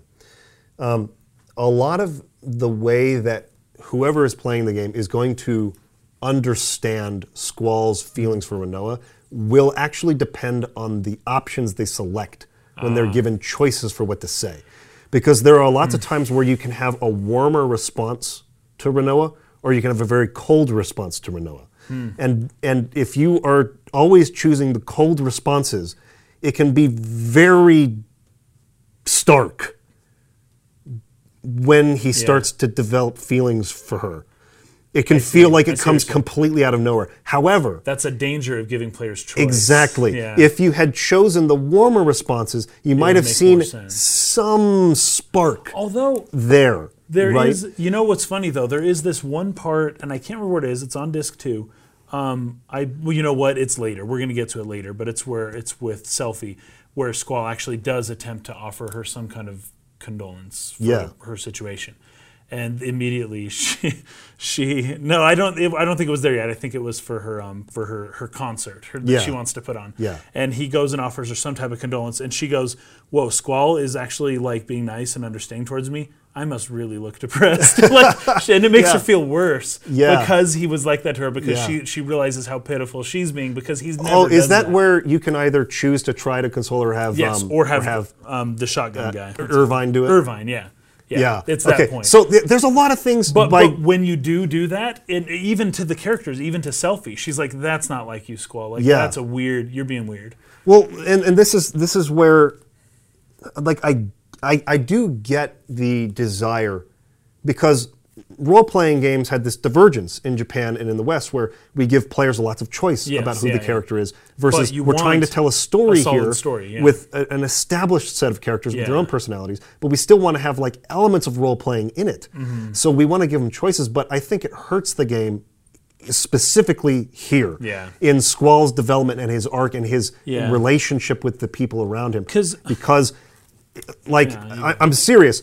It's particularly evident in these particular scenes with Rinoa. These first initial, her trying to initiate something with him. Because if you choose the cold responses, I tend to. Because it feels in line with who he is. With him. So if I was putting myself onto Squall, I'd choose the nice answers. Yes. But I'm trying to play as him, and it feels more natural to choose the cold responses. Yes. And if you do that, if you choose the cold answers, I have not one clue what she could possibly ever see in him. She would be so turned off by him that she would be like, "This guy's a freaking jerk. Right. I don't like him anymore. He's hot, but whatever. Like he won't. He's just really mean." Right. But if you choose the warm responses, it's a totally different situation. Because especially the second time when she comes back and she's like, "Hey, let's go for a walk," and she just tries to be cute about it. "Your Majesty, Your Highness, like, could I please, because he's the leader, give this humble request to like accompany me?" I chose the cold answer where he's like, "This is stupid," and he goes back to the bed and he lays down. She says, "Okay, fine. I guess I'll see you later," and she walks away. That would be the end of it. That would be the end of that relationship from here on out, I would think. But if you choose to play along, it's a little bit, just even if it's just a sliver of his heart opening up, she would then take that as sure. And this is, I'm not trying to speak for all women or anything like that by saying this, but it is something I have seen a commonality among the women I have known. There is this fantasy of taking the bad boy and turning him into a good boy. that it's like, ooh, he's mysterious and sexy, and that part of him I like. But maybe I can be the one to break down his wall. And get to know the real. And that's going to validate how desirable I am, right? I got this person who would never accept anyone else into their heart. Right. I got them to accept me into their heart. If Squall goes with her and plays along, even just in the little tiny bit that he's capable of at this point, she's going to see that sliver of an opening, and the fantasy will just blow up out of control. And she'll be like, "Okay, I have to win now." And you feel like that is happening, but for some players that isn't, because They're only choosing the But cold if answers. he completely shuts her out, she's going to start wanting to look elsewhere. Yeah. That's what I feel. Right. That would be logical. It would be really good if there are other women who are watching the podcast to get some perspective from girls on this. What do they think about why does Rinoa like Squall if you choose the cold answers, right? A lot of women do like Final Fantasy VIII, specifically relative to, a lot they of like men the that we talk romance to. in it, right? They like that particular part of it. And so clearly there is something there. Maybe when they play it, they choose the warmer answers. I don't know. But when you're trying to be Squall, it makes more sense to choose the colder answers. Chrissy was watching me while I was streaming a little bit of this part, because you go into the infirmary and Dr. Katawaki, or whatever her name is, she's like, "Oh, is this your girlfriend?" Teasing him. And you can say yes or no way, right? Well, and she's like, I would say no way, right? Yeah, because that's how he would say it. But if you say yes. Oh, come on, can't you just pretend for 2 seconds? That's what she says if you say no. If you say no. Yeah. If you say yes, she's like, wait a minute, are you being serious? Because I'm going to take you seriously if you say yes. And you can say yes again. Oh, wow. And she's like, oh, wow, I never would have. And then he's like, I'm seriously joking, or something like that. But still. Which is meant to be playful, probably. Still warm and playful, It's meant to be playful and teasing, I guess. Right? So, again, two completely dramatically different ways of how you can view Squall and Rinoa's budding relationship. Right. It can either be Squall being just 100% cold and distant really and shut out. Unhealthy. That could reflect some daddy issues on Rinoa's part, though, that she has with her father, given that she will still pursue someone who's that cold. I guess there's probably something to that. There might Maybe be. There is, there right? might be.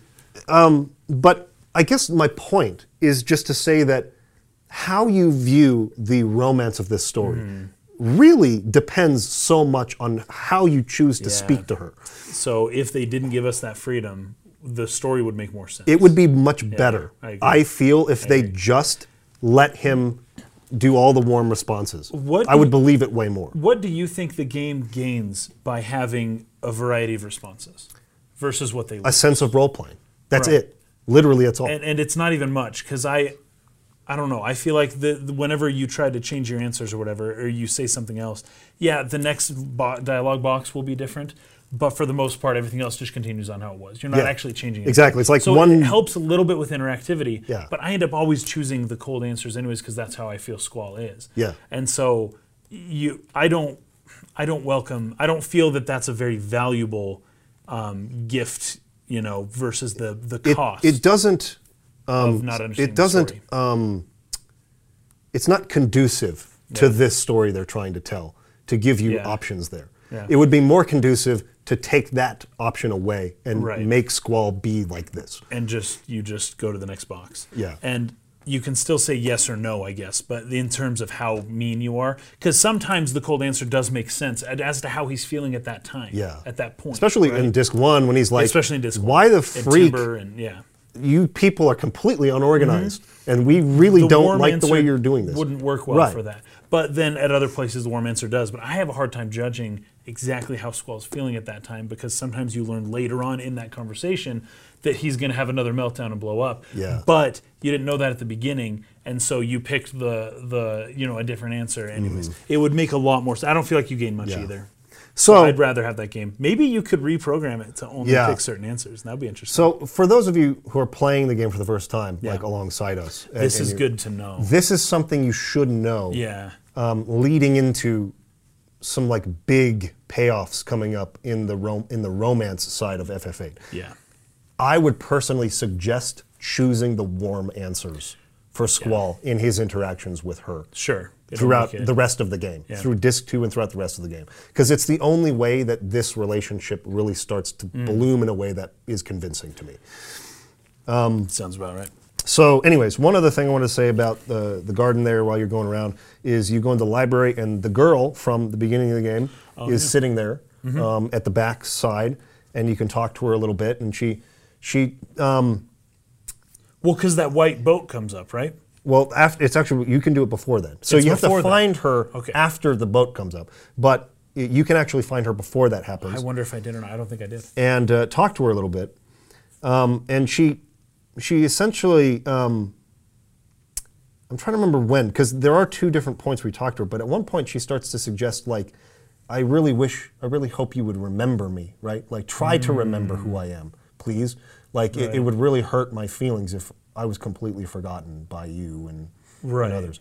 And so there's this suggestion again. I do remember that. That, like, they've lost their memories somehow. As we thought, or as we mentioned earlier with the GF. Which is the criticism of using GF, that it would affect your memory. Even as they are realizing they're losing memories, they still don't initially accept that it's the GFs. Like, no, that's just propaganda. Yeah, it's so just, they don't really get that. But we're seeing more and more evidence that, like, something's wrong with Squall's memory, and this girl that he should know, he doesn't know her. Anyways, you go and you find Cid eventually. I believe at several points, I think I'll mention it at this point, because I'm pretty sure at least by this point he has had at least one of these dreams of himself on a rainy, stormy night where he's like crying. And he's saying, sis, I miss you, but I'll be strong without you. You know? Exactly. Those parts get to me, actually. That's like, because it's just this kid, he looks like maybe 5, maybe. Yeah, he's really young. And, it's all rainy, and he's just like alone. And you don't know exactly his situation, but it has happened. We'll get to this later, but it's happened several times where he visualizes himself as a little kid being abandoned. He's alone in the rain. So and he's talking about sis. Some big sis has gone away, somewhere, or has trying died, to promise her, I'll be okay. I'll make it on my own. I'll take care of myself. Right. But he is obviously struggling he's like with 5. his he's like a abandonment, little kid. right? Yeah. So we're starting to see that onion get peeled back a little bit, the layers, right? And we see the beginning of his troubles. It's not anything recent. It goes way back to his childhood. And he can't remember a lot of it. But he remembers this particular scene in the rain. Yeah. And so she's, pleading with him to try to remember. Okay, so a couple more things happen in the garden. One is you go find Cid. He's down in the basement. He's arguing with somebody. Yes. He's very upset. Shouting, He's calling him a son of a bitch, and like just this whole big very out of character for him. Yeah, very embarrassing for him to be seen in that. Because he's like, oh, you shouldn't have seen me. Like he didn't know you were there watching. Yeah, and so you find out that the garden master is this giant Shumi. You don't know he's the first Shumi that you meet. That you see in the game. And that's fascinating that's the choice they made, was to have him be the first, because he is a counter example to how that the Shumi Shumi are. Yeah. But he is just this slob, like this absolute Jabba the Hutt, just this absolute mess of a person. Slimy, greedy, power-hungry guy. And doesn't even really have good grammar. No. The way he talks is hysterical. It's really weird how he talks. How did someone like that become a powerful person? I always wondered that about Jabba the Hutt, too, though, in all fairness. But he funded this garden. Yes, he had a lot of money. So Cid, and what's revealed is that Cid and Idea are married. They're married. Because he says it. He says that blasted married couple. Yeah, that's when it's revealed. And you're like, who? He's like, oh, Idea and the headmaster. Like, are you kidding me? Like they're married? The sorceress what the freak? And the headmaster. Okay, what's going on with that, right? Yeah. And so the two of them and this Shumi... what's his name? Norg, that's it, Norg. Essentially founded the garden. And he financed it. Yeah, he financed it, and then the headmaster kind of dealt with all of the education stuff. They founded it for the purpose of defeating the sorceress. Defeating the sorceress. That was the point of Cid. Yes. And all of these missions they go on are all preparing them for the ultimate mission of defeating the sorceress. Yes. Idea was part of this founding. She helped do it. She helped set it up on purpose to defeat the sorceress. She is now the sorceress. That's very fascinating. So it's kind of like, what on earth's going on here? Yes. You fight Norg because he's going to sacrifice you. He wants to deliver you up as the assassins of Idea. Yes. The initial assassins. So he's like, oh, we struck a deal with Galbadia Garden. We're going to give up the assassins to them in return so that they won't retaliate. They won't kill us. Yeah. So obviously Norg at some point lost focus of the point and is now trying to run it for his own means. Yeah. That's why the garden faculty are always in opposition with Cid. It's because Cid represents the original purpose of Balamb Garden, and Norg is trying to co-opt the whole thing and do his own thing with it and make lots of money. Apparently it's a big money maker. A big enterprise for himself. Yeah. So you fight him. I think you kill him. As far as I can tell, you literally kill him. And that is... I think he's dead. I think he's dead. And it's like, the headmaster was just fighting with this guy. Things aren't working out. You go up to see the headmaster. You don't even mention that you killed him. He is dead. That guy, he faints and he's just gone. It's not made totally clear because a lot of times in Final Fantasy, you defeat somebody, they faint or they're knocked out. I can't remember if he shows up later or not, but I'm pretty sure he doesn't. I don't remember either. I'm pretty sure he doesn't. But I don't remember that, and so that's why I'm confused. It's like, wait, is he dead? We just murdered that guy. Murder? Well, it's not really murder. It's self-defense, but still. Still, we just killed him. Anyways, I think Norig is dead. It's strange because that was our very first meeting. We never knew who he was. Yeah. As soon as we found out who he was, we kill him. He's gone. He's out of the picture. Yeah. And it's kind of weird. It's interesting how they chose to go about that story element. Yeah. And then you have the scene where seeds, and this is really where it gets crazy, Idea's seeds show up to take Elena away. Right? Well, they're actually different. There's a name... Maybe. There's a name of their garden. It may not be Galbadia. I don't know, but they're different seeds, and they're not like they're Idea's seeds, but they're not currently allied with Idea. No, and they're here to take this girl away from Idea. From Idea. Yes. So they're Idea's seeds who are trying to keep Idea, who is currently right now like #1 goal, find this girl. Yeah. That's like her one purpose is to find this girl, and these Idea's seeds are taking her away and keeping her hidden.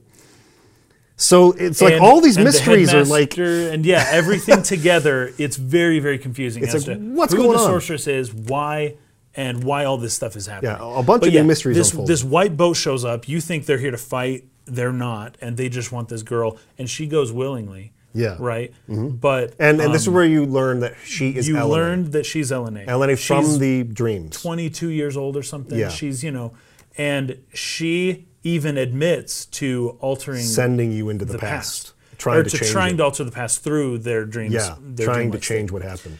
And Squall's like, why are you doing this? Like, what's the point? She's like, and she's too vague. She won't say much, and she's got to go. She's leaving. Yeah. So Squall doesn't have the time to really grill her the way he wants to. Yeah. But he's very concerned that he doesn't know who she is. She has this power to send people into the past to try to change the past. And Idea is after that power. Yes, that power. The sorceress wants the power to change the past somehow.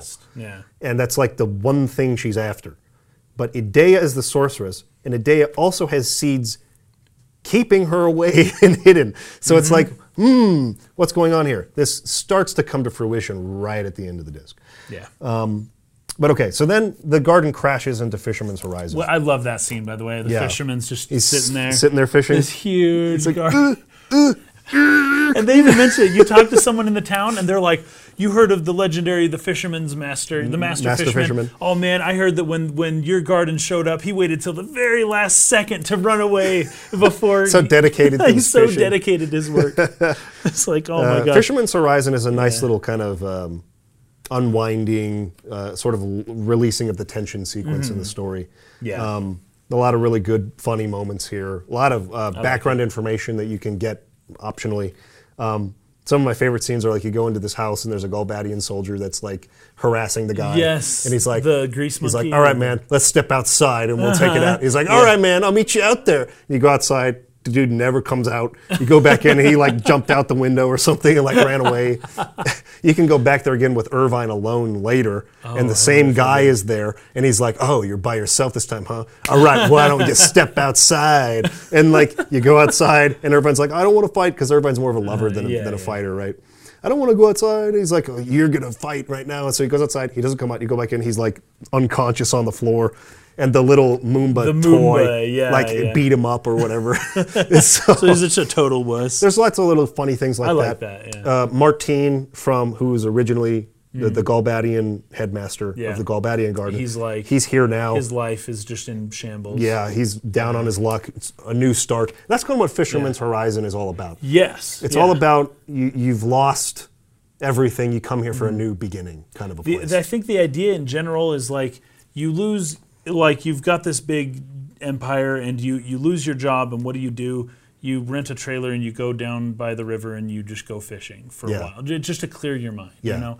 And that's essentially Fisherman's Horizon. It was actually a bunch of like technicians and engineers, right? A bunch of like builders came there.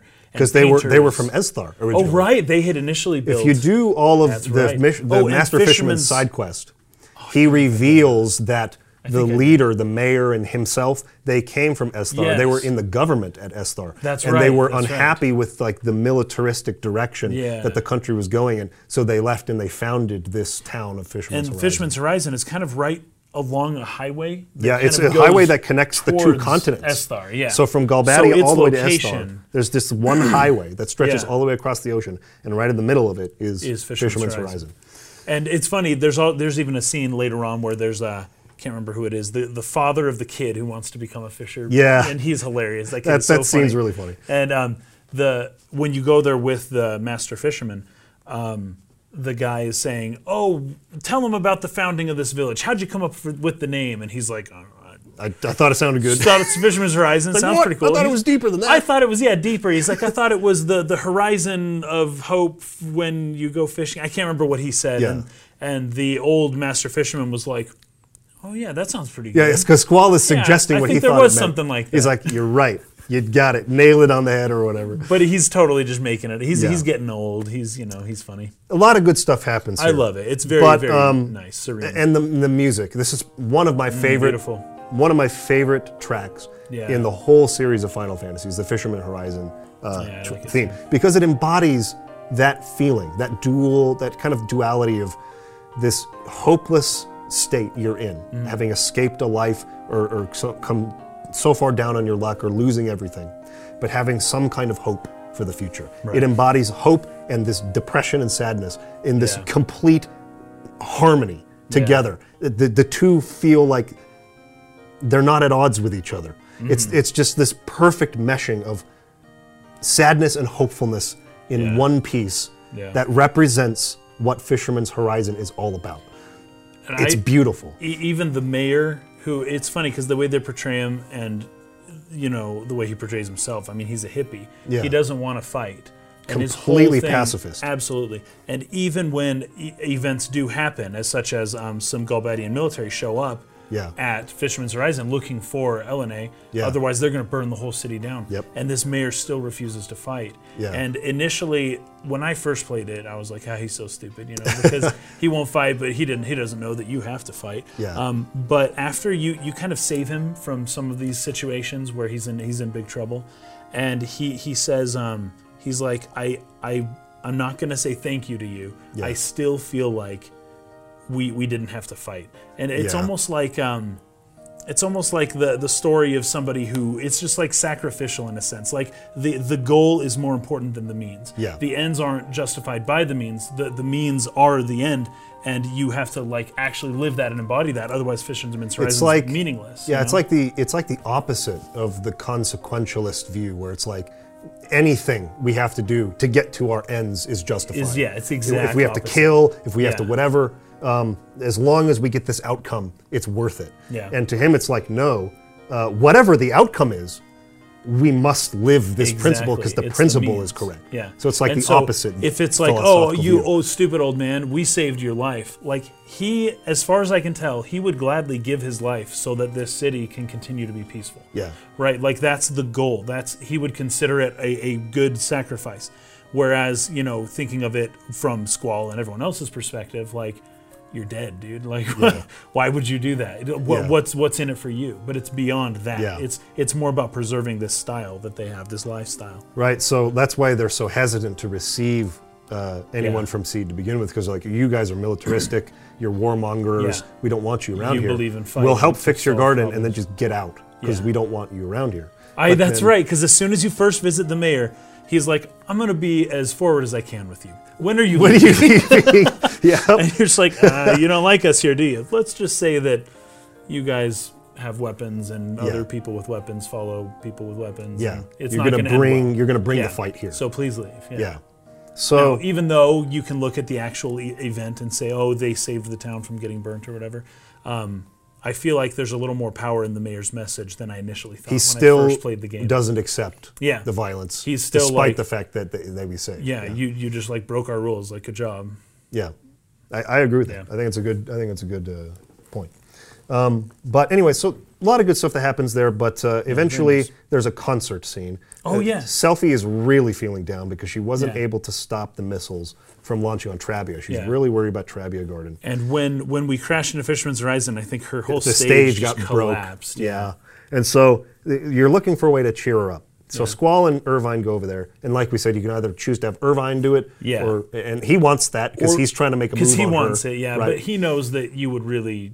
Yeah. It would be nice if you if would. do you it. went and did it. And I kind of did it both ways. I don't know if you could have continued it longer, but I tried to cheer her up for a while, and then I said, Irvine, why don't you do Irvine, you step in. Yeah. I don't know if that's how it's supposed to go, but that's how it went for me. That's how Irvine is happy for it to go. Yes, But and he's like, sure thing, man, I'll step in. Thanks, and bro. in Time to make my parentheses, move. like, time to make my move. time to make my move. Yeah. But that's so they decide to go through with this concert anyways. So Yeah. the rest of the group, they sort of like, plan this out. They play different instruments. You can kind of select which instruments they play. In any case, this all becomes a setup as well for them to try to like get Squall and Rinoa together. And in keeping with the silliness of this whole game, Zell himself is like, none of us can play instruments. And then you give him a fiddle, and he's just going to town, just and he's just like, Yeah. he's very good. They're very actually. good at it, He's yeah. extremely talented at it, and they're pretending like they didn't know how to play instruments. I thought that was funny. Yeah. But yeah, you and Rinoa go out, and the whole thing is like they're putting it on for you guys. Yep. And the Fisherman's Horizon is set up of these like I think they're solar panels with the whole city. Yeah. And Maybe. Yeah. it's what they look like, and it kind of looks like a dance floor when you stand on it. Yeah. Right? So Rinoa kind of pushes you off onto it, and you're standing on this reflective surface that resembles a dance floor, and it's just this beautiful. So it's just before she beautiful. pushes him down, I write one note here. There's a naughty magazine. Well, there's that, right? so Irvine so funny. left it behind. I don't know why. He to be says like, he did it on Here's the purpose." spot where I want you to Yeah. go to. You'll notice You'll it love because it, of the yeah. magazine that's there. That's the spot. And then when you go there, Squall's like, he was being serious. Oh my gosh. Yeah. This guy's freaking crazy. But I have a developer quote for this part because in kind of their playfulness and banter back and forth, or at least Rinoa continually trying to open him up, crack him, right? Yeah. She teases him and he reaches back to like hit her, and That's she right. rolls away. That's right, yeah. Very quickly. So here's a quote from Kitase. He says, "There's a scene where Squall and Rinoa are talking at Fisherman's Horizon, and I don't remember what the conversation was about exactly, but Rinoa says something that's kind of sassy to Squall, and he throws his hand at her. Yeah, he throws it back. Yeah, she like a dodges, backhand. but even at the time, Kazushige, Nojima, yeah. Nojima, the writer, was like, he shouldn't be hitting her. It's really not good to have a guy hitting a girl.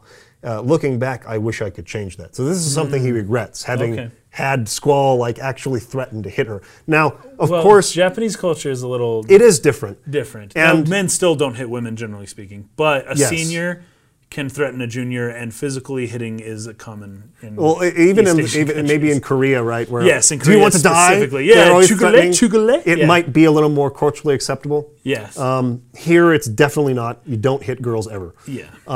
But the reverse is not true. So, like anyone who's watched like my streams with Chrissy, She'll hit you and all the our time. teasing, she'll hit me a lot. Yes. And it's like that's an acceptable thing. Yes. And obviously that's the intention with this, right? Right. Squall was not intending to do harm. Not from what I can tell. And the way she But- dodged it, it was almost like, haha, and you she missed me. clearly knows, She knows. he's not trying to hurt Yeah, me. yeah. So, like, I get the intention, but just an interesting note that he felt bad about that after the fact. In that aspect, the game did not age as well, I suppose. But Maybe it's a didn't product of age its that time, well. you know?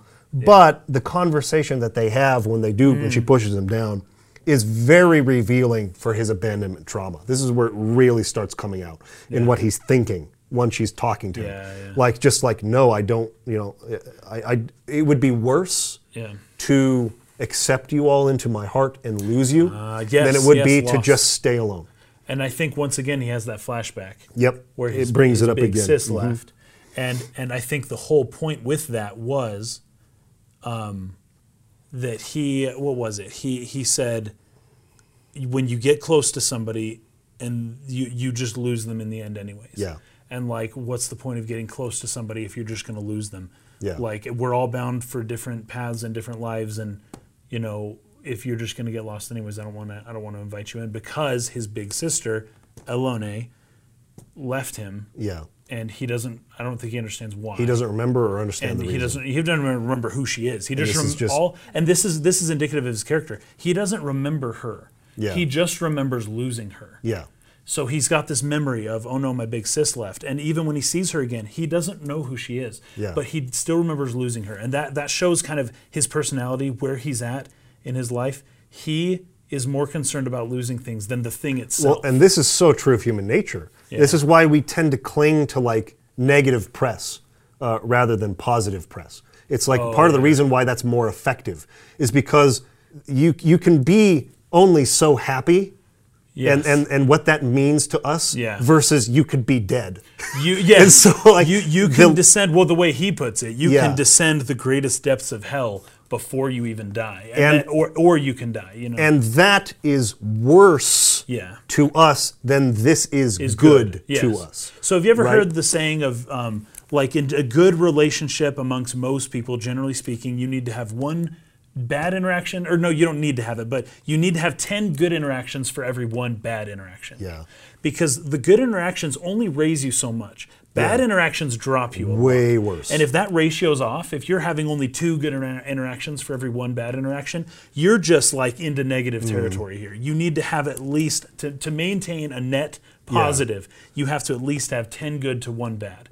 And I feel like Squall is he's in a different place where he's like so far down that the good things aren't even worth it because of how far down you can go. Well, I think it was so apt that you brought up that he doesn't even remember who his big sis is. He values losing something more than the thing. The loss of it, the negative emotion is so powerful that it doesn't even matter that he loved. He doesn't even remember who he loved. See, and the loss is more memorable and traumatic and has totally shaped his psychology. And that is 100% accurate to the way human psychology works. I think so, I think so. It doesn't even matter who the person we lost is. The emotion, the trauma was so bad that we'll do anything to protect ourselves from ever going there again. Yeah. And so we are designed to protect ourselves from harm more than we are to pursue good. Yeah. And so, like, it's just is so an evolutionary thing. Yeah, it's a biological good truth. Things can only get you so good, but if you make a mistake, you're dead, right? And so, like, you see a tiger. You've never seen a tiger before. Yeah. Right? You're a little caveman. Yeah. Never seen a tiger before. Those who had the natural instinct of, it's new, I don't know what it is, I'm avoiding it. Yeah. Those are the ones that survive. Who protect themselves from harm first. The ones who are like, oh, it's new and different, I'm going to go find out what it is. They didn't make it. Yes. Right? And so, and that's not just the newness, that's the whole idea, the concept that there's more things that can kill you than can help you in the world. And if you're playing it safe, then you're going to last longer. Yes, right? you'll survive longer. Squall has kind of come to that point where he feels like he'll have the greatest longevity if he avoids anything that even resembles something that a could relationship be valuable in any way. Or depending on anyone else or growing close to anyone. Because it sounds like from that flashback, you only get a few sentences, but he really, really was close to Elone. Yeah. And he really relied on her. And he's convincing himself that he can be strong without her, but he knows, you can tell in his voice, and he's crying, his voice that you're imagining his voice, right? Because you're not hearing anything. But you can hear it in his voice, so to speak, that he doesn't believe himself, that he knows that he really can't do it himself, right? But he needs to. He doesn't have a choice. So he figures out a way to do it, and this is the way he figured out. Yeah. So as far as character arc for Squall is going so far, I just think it's actually really, really, really well written. It's very convincing and very true to how people with his personality type and people with his type of trauma would respond, or how they would behave. Absolutely. The only thing that I regret that they did was giving you the choice to be cold to Rinoa, because the relationship is so important to healing this and to him coming out of his shell and learning to trust in people. She's so important to that character arc that if you choose to reject, it's just hard for me to believe that relationship would ever really develop in the way it needs to for his character arc to finish in a satisfying way. It feels like it comes out of nowhere. But as far as all of his internal dialogue and his reasons for wanting to stay away from people, all of that is so true to life. So really, really good stuff there. I think that's well done. And then Rinoa, it's Rinoa's character, I think, that I have the hardest time with. It's not so much Squall. It used to be Squall's character that I was like, it doesn't make sense to me. This playthrough, it's more Rinoa's character that I have a difficult time understanding a little bit. Yeah. But let's move on, because once we can finally leave Fisherman's Horizon, this is where the game goes crazy. For me. you can do all kinds of side quests. It's not, we probably did completely different things as each other. I mean, I did all the Chocobo forests. I didn't even go there. So there's a bunch of Chocobo forests. I do. It's a really lame minigame. I know. I hate Final Fantasy minigames because they almost always depend on RNG. Yes. Or some element of that, or just very vaguely not well explained rules to things. Yeah. And anyways, this one's not as bad. Yeah. On those terms. Like, the RNG is more applied to the card game. Yeah. Are they going to play the card I'm trying to win from them this time? How many times I'm going to challenge you 50 times before you'll finally play the Quetzalcoatl card or whatever. Exactly. And then hopefully you win. And then oh crap, he actually played it. Fetch, I haven't saved in, and anyways. Or like the random rule, like some of the rules for the card game. It's more from the different cities. It's more to do with the card game. The RNG is not, I'm not talking about the Chocobo minigame. But the Chocobo minigame is not necessarily a fun game, but it's at least not as tedious as like Chocobo Hot and Cold in Final Fantasy IX, or as long as the Chocobo breeding in FF7. Yeah. So I can tolerate it. But I did that. I went to Shumi Village. No, me too. And did all that stuff. That was fascinating. Get all the stones and everything. Yeah, you learn more about the Shumi, and that they can evolve into essentially either the Moomba, or they choose a form. Or the Great... Oh, yeah, some of them say that, I can become a human, right? Yeah, they can turn into whatever form they want to be, or they become a Moomba, or they turn into an Elder who ends up leading the Shumi or whatever. Yeah. And their responsibilities to stay there. So, there's lots of kind of cool background you get with that. And then what other side quests are there? I went to Delling City. Oh, you go back to Balam. That's kind of more story related though, so I guess that's different. Oh, when it's under the city, the village is under siege. Yeah, and all the police are there. But I went to Delling City, and this was wonderful. I forgot to mention it last podcast. You go into the room with the painter. He's got this big painting, and then there's his son who painted a dog bone. This is in Dalit. This is in Dalit. Oh, sorry. Yeah. I meant Dalit. He painted a dog bone on it. and it's so funny because... You can go find the dog. Yes, and you go because you recognize to those locations the painting. that are in Dalit. Yeah. And there's usually not anything too great there. But the bone, the kid's talking about how it's like his artistic expression. To ruin his grandpa's paintings with a dog bone. And his grandpa's like, this is stupid, you're worthless. And the kid's like, no, I'm just expressing myself. Artists need to fight for their rights to be heard. And it's so funny. And as you begin to resolve that side quest, he's like, it's because you never spend time with me, but you will with these other girls in the city and stuff. It's because you keep ruining my paintings. I don't want to. It's like, it's a funny little side quest. Yeah. And that boy is the son of the Queen of Cards. Oh, yeah. And I think that painter is her father. So, anyways, if you're doing the Queen of Cards side quest, which can be very long and tedious in and of itself, you keep going back to Dalit. I did that. And you can win the cards back that you lose to her. Because there's that secret, there's not secret, but there's a room up in, above like a cafe. A bar. Yeah, something like that. Yeah. Where there's this group of people that you play cards with. But I also went to, what's the city that Laguna and Elena were living in? Yeah, Windhill. You can go there, and that's where there's another...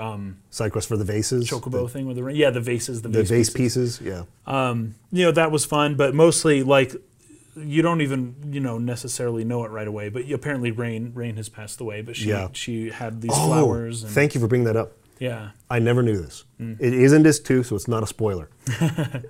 You can go, actually, one of our viewers had to tell me this. I didn't even know this. He had to tell me to go look at this. It was Chocolate Rob. You go into the menu. You go into the menu, in the tutorial section of the menu, and you go into the info.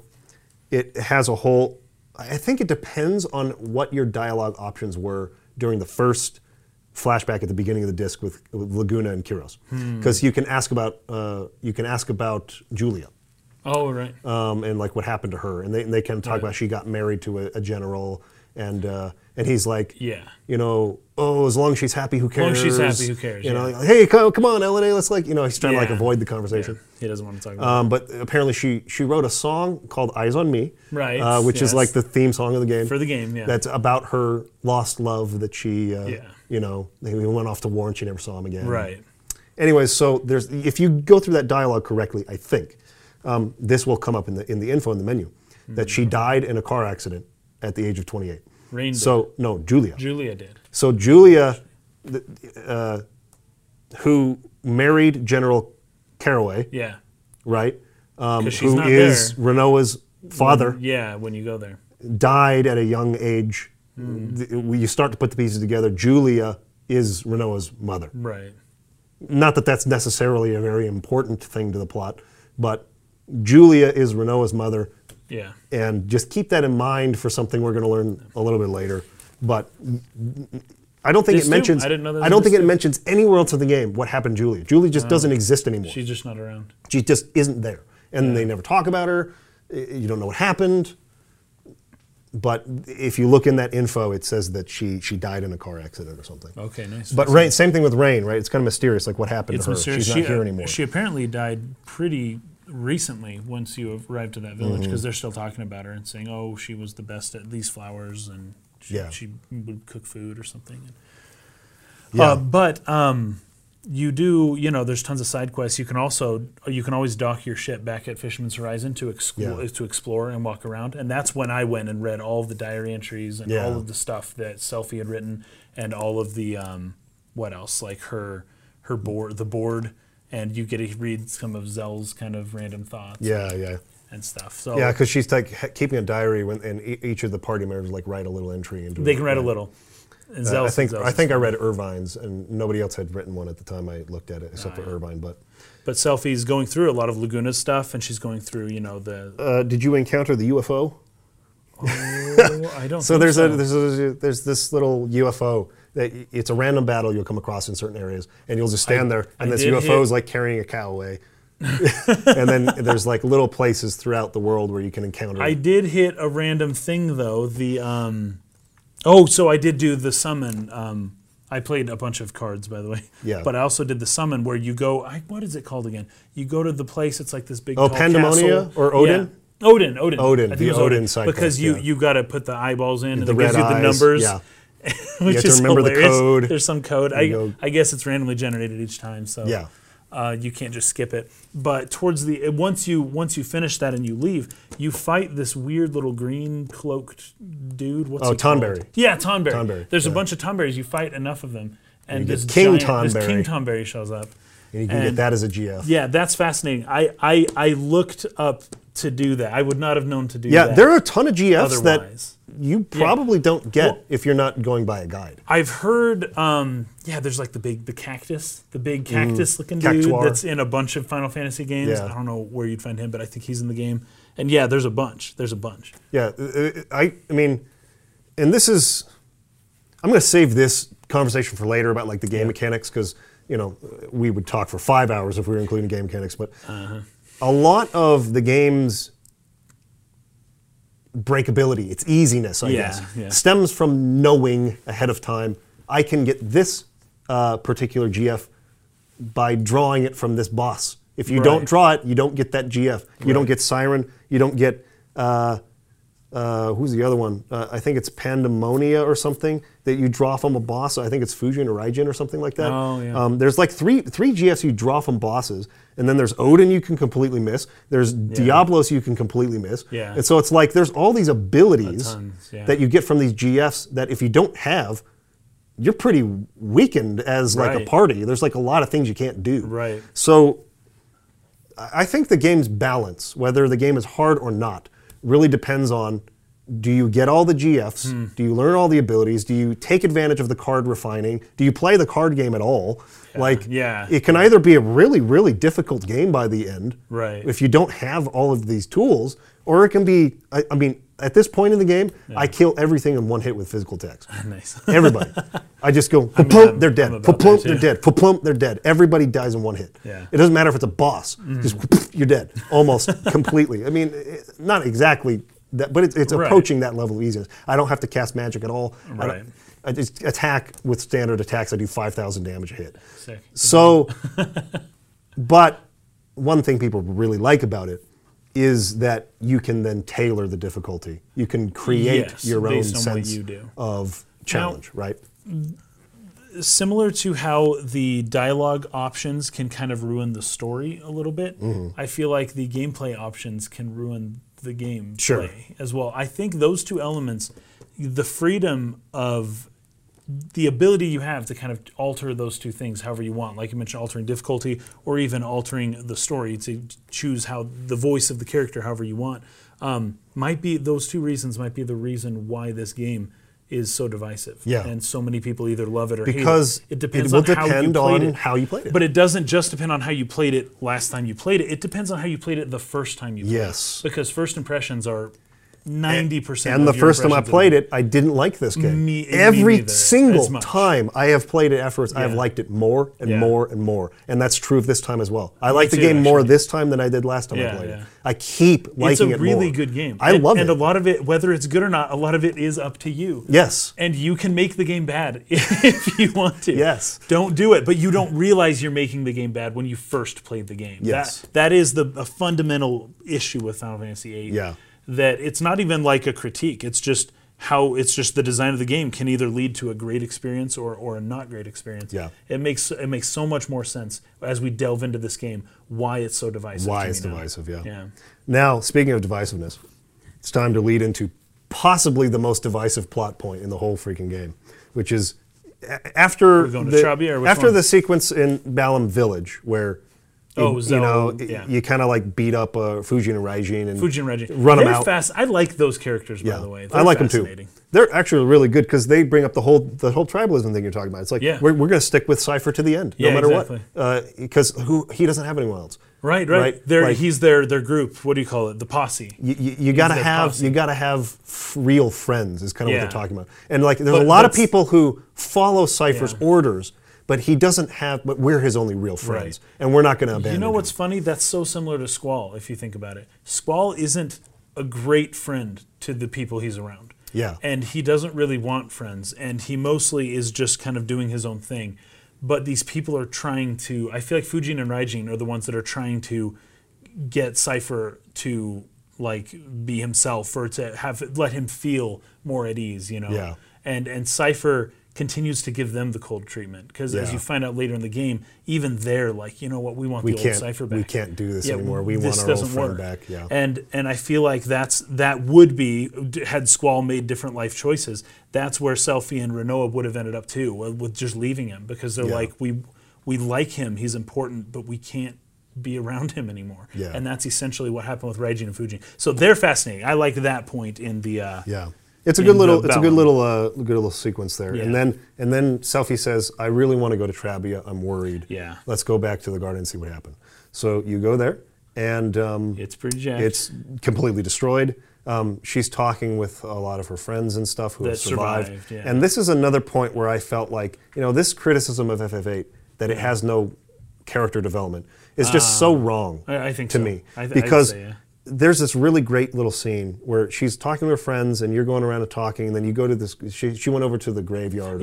And you go over there and she's constantly kneeling, going around places. Yeah, she's kneeling at the grave, talking to her dead friends about, what she's doing and like the kind of... that she made it, she's a seed. And it really builds a real sense of who she is and what she cared about and what her aspirations were. It's a great character moment for Selphie. I think so. And it's like, again, Final Fantasy VIII doesn't do we arrived at this village, which is character B's hometown. Now we're going to go through a whole sequence telling of their tragic backstory. It doesn't do that kind of character development, but it definitely has good character development. I think so. And this is a great moment for Selphie, in my opinion. Where she's always kind of the klutz, always kind of silly. The kid who lost the teddy bear or something, and she's able to... Yeah, she's talking to him about the teddy bear wants you to be stronger than you strong. think. And so the way she relates to these other kids at the garden. You know, she has great memories here, great friends here who she lost. It's a really fantastic little scene. And it's small, but it's enough to like give us a duality. There's more to Selphie than just being the silly. klutz. Yeah, and tripping. There's a lot more to her than that, and it's really strongly suggested here in Trabia Garden. Yeah, but then she tells you to go wait by the basketball court, and this is where the most intense criticism of FF8 storytelling this is the big reveal. Comes into place. I didn't mind it as much this time as I did the first time I played it, though. Let's hear... Well, let's talk about what it is first, and then I want to hear why.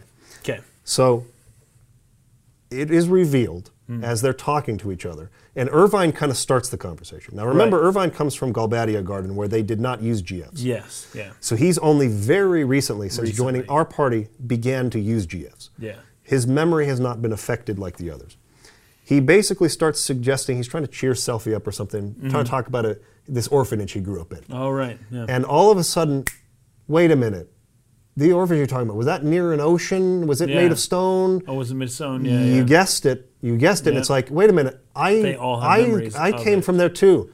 Yeah. Wait a minute. What? You knew this the whole time, Irvine? You never told us that we're from the same orphanage? Yeah. And it's like, well, it didn't seem like you guys remembered, so it was kind of awkward. And and it's like, wait a minute, Squall. He's a weird Zell character. was there too. Squall was. All of us came from the same orphanage, and none of us remembered it. This scene, like we've been building up this entire podcast, can really feel like it comes out of the absolute abyss. Just like, what the fetch? Why? How? What are you talking about? They all grew up in the same orphanage, and they all forgot why.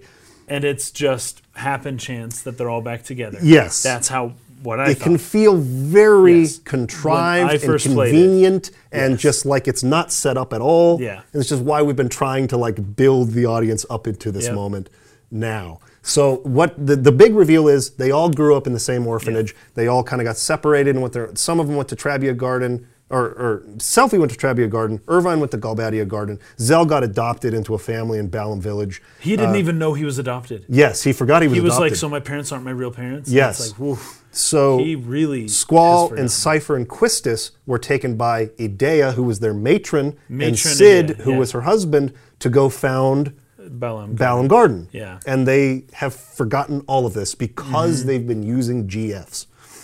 Yeah. So that's the big twist. That's the big reveal. Now, I would love to hear your perspective of why it didn't bother you this time as much. So the first time I played it, I thought it was pure happenstance. Like, oh my gosh, we all happened to grow up in the same village together, and we forgot, and it just so happens every important character for this whole game was with us at that village. And wow, what are the odds? Okay, oh, isn't this crazy, guys? Oh my gosh, it's crazy. That's how I thought that it went. I have, now that this is actually my third time playing the game, playing it now and seeing, my understanding is that this was all set in motion from a long, long time ago, and that Elone was actually kind of like central to this whole thing, because she got adopted out first, and that's why Squall is like crying, like, oh, big sis, I miss you, because he was in the orphanage. She was everyone's big sister. They all were around her, but she left. Sorry, my throat's getting dry. She left early, and understanding what her potential is, Elone. Oh, right. Yes. The fact that she left first is actually important. Yes. And that she went somewhere just kind of out of everyone's reach. Considering Idea was the matron, that she eventually became a sorceress, that she set up the seed to defeat the sorceress, and that she's trying to keep Elene hidden from her now that she is the sorceress.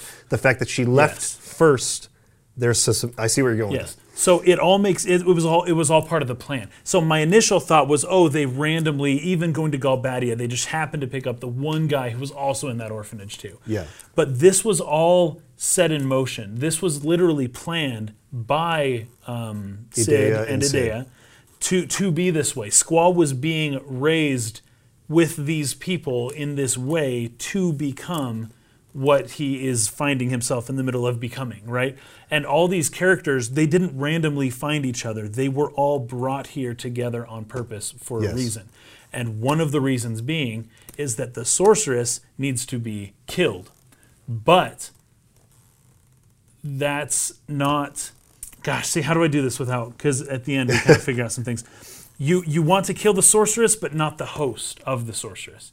You need to have the sympathy to understand who the person is that the sorceress is using in order to kill the sorceress but not kill the host, because it would be too tempting to just kill the host and be done with it, right?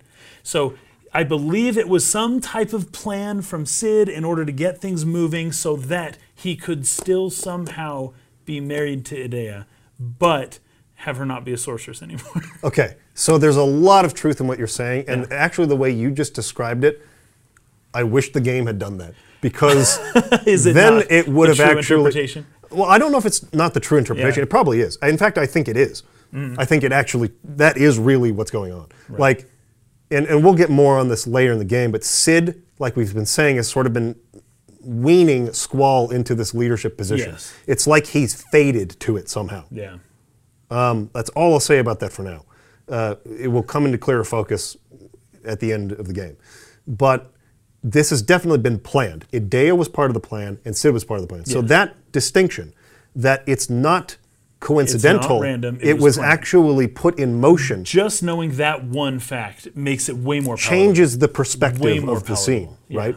And I agree with that part of it. And then trying to figure out why this plan was put into motion and why these kids are part of the plan, that to me put another layer of meaning into this that I didn't initially have. So this is, okay. Now that you said all of that, I'm going to have to rework I hope what I I'm didn't say. No, you didn't. Give away no, too this much. Is good. Okay. Because we're going to arrive at I think the intention eventually here. Okay. So, okay. Knowing even what we did know with all the background and lore, and knowing that, okay, the GF Erasing Memories has been set up before, we can expect this, it's coming, even knowing that's going into it, I still really struggled to appreciate this scene because I just thought it was bungled so badly in its execution. Yeah. It is a problem to me that so much of that setup is totally out of the way and you can easily miss it. That would have been fine to leave that as it is if they had used Irvine's dialogue in the assassination scene at the end of Disc 1 such a missed to be the mandatory scene that serves as the setup for this. Yeah. If Irvine had been struggling to shoot the sorceress because he knows that's my matron. Yeah. She raised me in an orphanage and I can't shoot her. If that was... He doesn't have to say that out loud. I know, yeah. Because I agree. you can't spoil the twist. Right. But he can at least allude to it in the subtext. Yes. Much more strongly than he did. And it's hard for me to believe that they really missed that opportunity. Yeah. I think there's got to be a reason why they just completely missed that opportunity. I don't know, but it needs it. I feel like the story would have been much stronger if his reasons for not wanting to shoot the sorceress were made clear in the subtext, so that when you come to the scene, you go, "Oh, that's why Irvine wouldn't shoot her," right? Instead of going, "What? You all grew up in the same..." I don't get it, right? They hid too many of the hints and the setups instead of at least making one really strong setup for it. At least that one. So that's one reason why I don't think it ends up working as it's intended to work, but also. The reason why I don't love this as a plot twist is because I think really good plot twists, not only are they set up with the breadcrumbs in a way to make you go, "Oh, I should have seen that. Oh, I knew that. I just didn't realize it." This one doesn't really do that. It doesn't do that because it doesn't hide them well. It doesn't hide them in plain sight. Right. It hides them way out of plain sight. But in addition to that, I think good plot twists change the character's perspective in such a way that they say, okay, we have to change what we're going to do now, or it changes our entire view on who a character is. I'm not going to spoil Final Fantasy VII, but I've done videos on why Final Fantasy VII's plot twist is so effective. We've talked about it on previous podcasts. It's absolutely brilliant the way they lead into it. And what ends up happening is that every time someone watches that scene, they go, "Oh my gosh! Oh wow! And it just works, and it just resolves it all in this perfect way. This scene does not have that. That is true. Nothing in the plot changes due to these revelations. Yeah. They show up to this scene with their goals are to kill Sorceress Idea, Yes. and to what was the and worrying about that GFs might be erasing their memories. Yeah. So these are two concerns that they have. do they keep we have to using kill they have to kill Sorceress. GFs might be erasing our memories. This scene reveals that Idea is their matron. Right. A reason to give them pause for killing her. Right. And that GFs are actually erasing their memories. Yeah. And what they decide are, we'll we're keep still using going them to kill the anyways. Sorceress, and we're still going to use and GFs. There's even the moment with Renoa where she's like, do you think fighting is the answer? And this goes back to the Fisherman's Horizon Mayor again, where it's like the multiple times they've tried to insert or submit the idea that maybe you don't have to kill people and maybe you don't have to fight like this in order to accomplish it.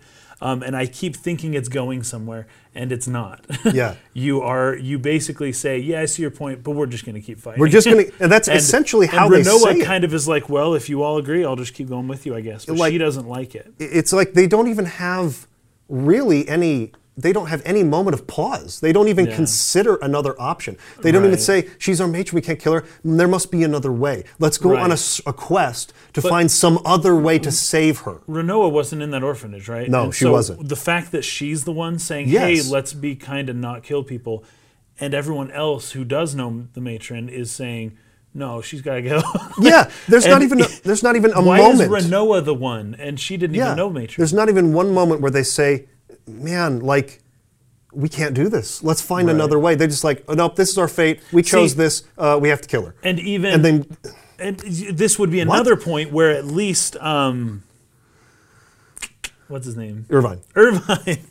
Where at least he once again can give pause. Had they done that sooner, then that would make him leading the let's not kill her movement instead of Renoa. Absolutely. It would make it even more powerful. It would make it a little bit more sense. You still won't have the breadcrumbs where you say, oh my gosh, I should have known. Yeah. That can't happen for this kind. That can't happen here. Even with that bungle. They could have softened it. Had they at least determined to change what they were currently doing in light of the new information that they had, which changes their whole perspective on who the sorceress is, whether or not they should use GFs. Right. Like, GFs gives us these powers we need to defeat the sorceress, but we're losing who we are. It's almost like that revelation should have come later. That revelation should have come around the time where it's too late, which we won't get into, I guess, at the moment. But that revelation should have come later instead of them knowing ahead of time, it is the GFs, this is the problem, but we got to kill the matron and we can't do it without GFs. So and they seem to have no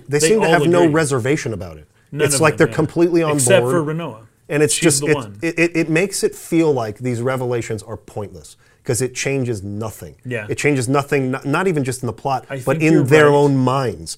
And that's the biggest thing, And so it makes the whole thing feel like, again, had you not found the breadcrumbs, it feels totally out of left field. Right. It feels like a completely contrived thing.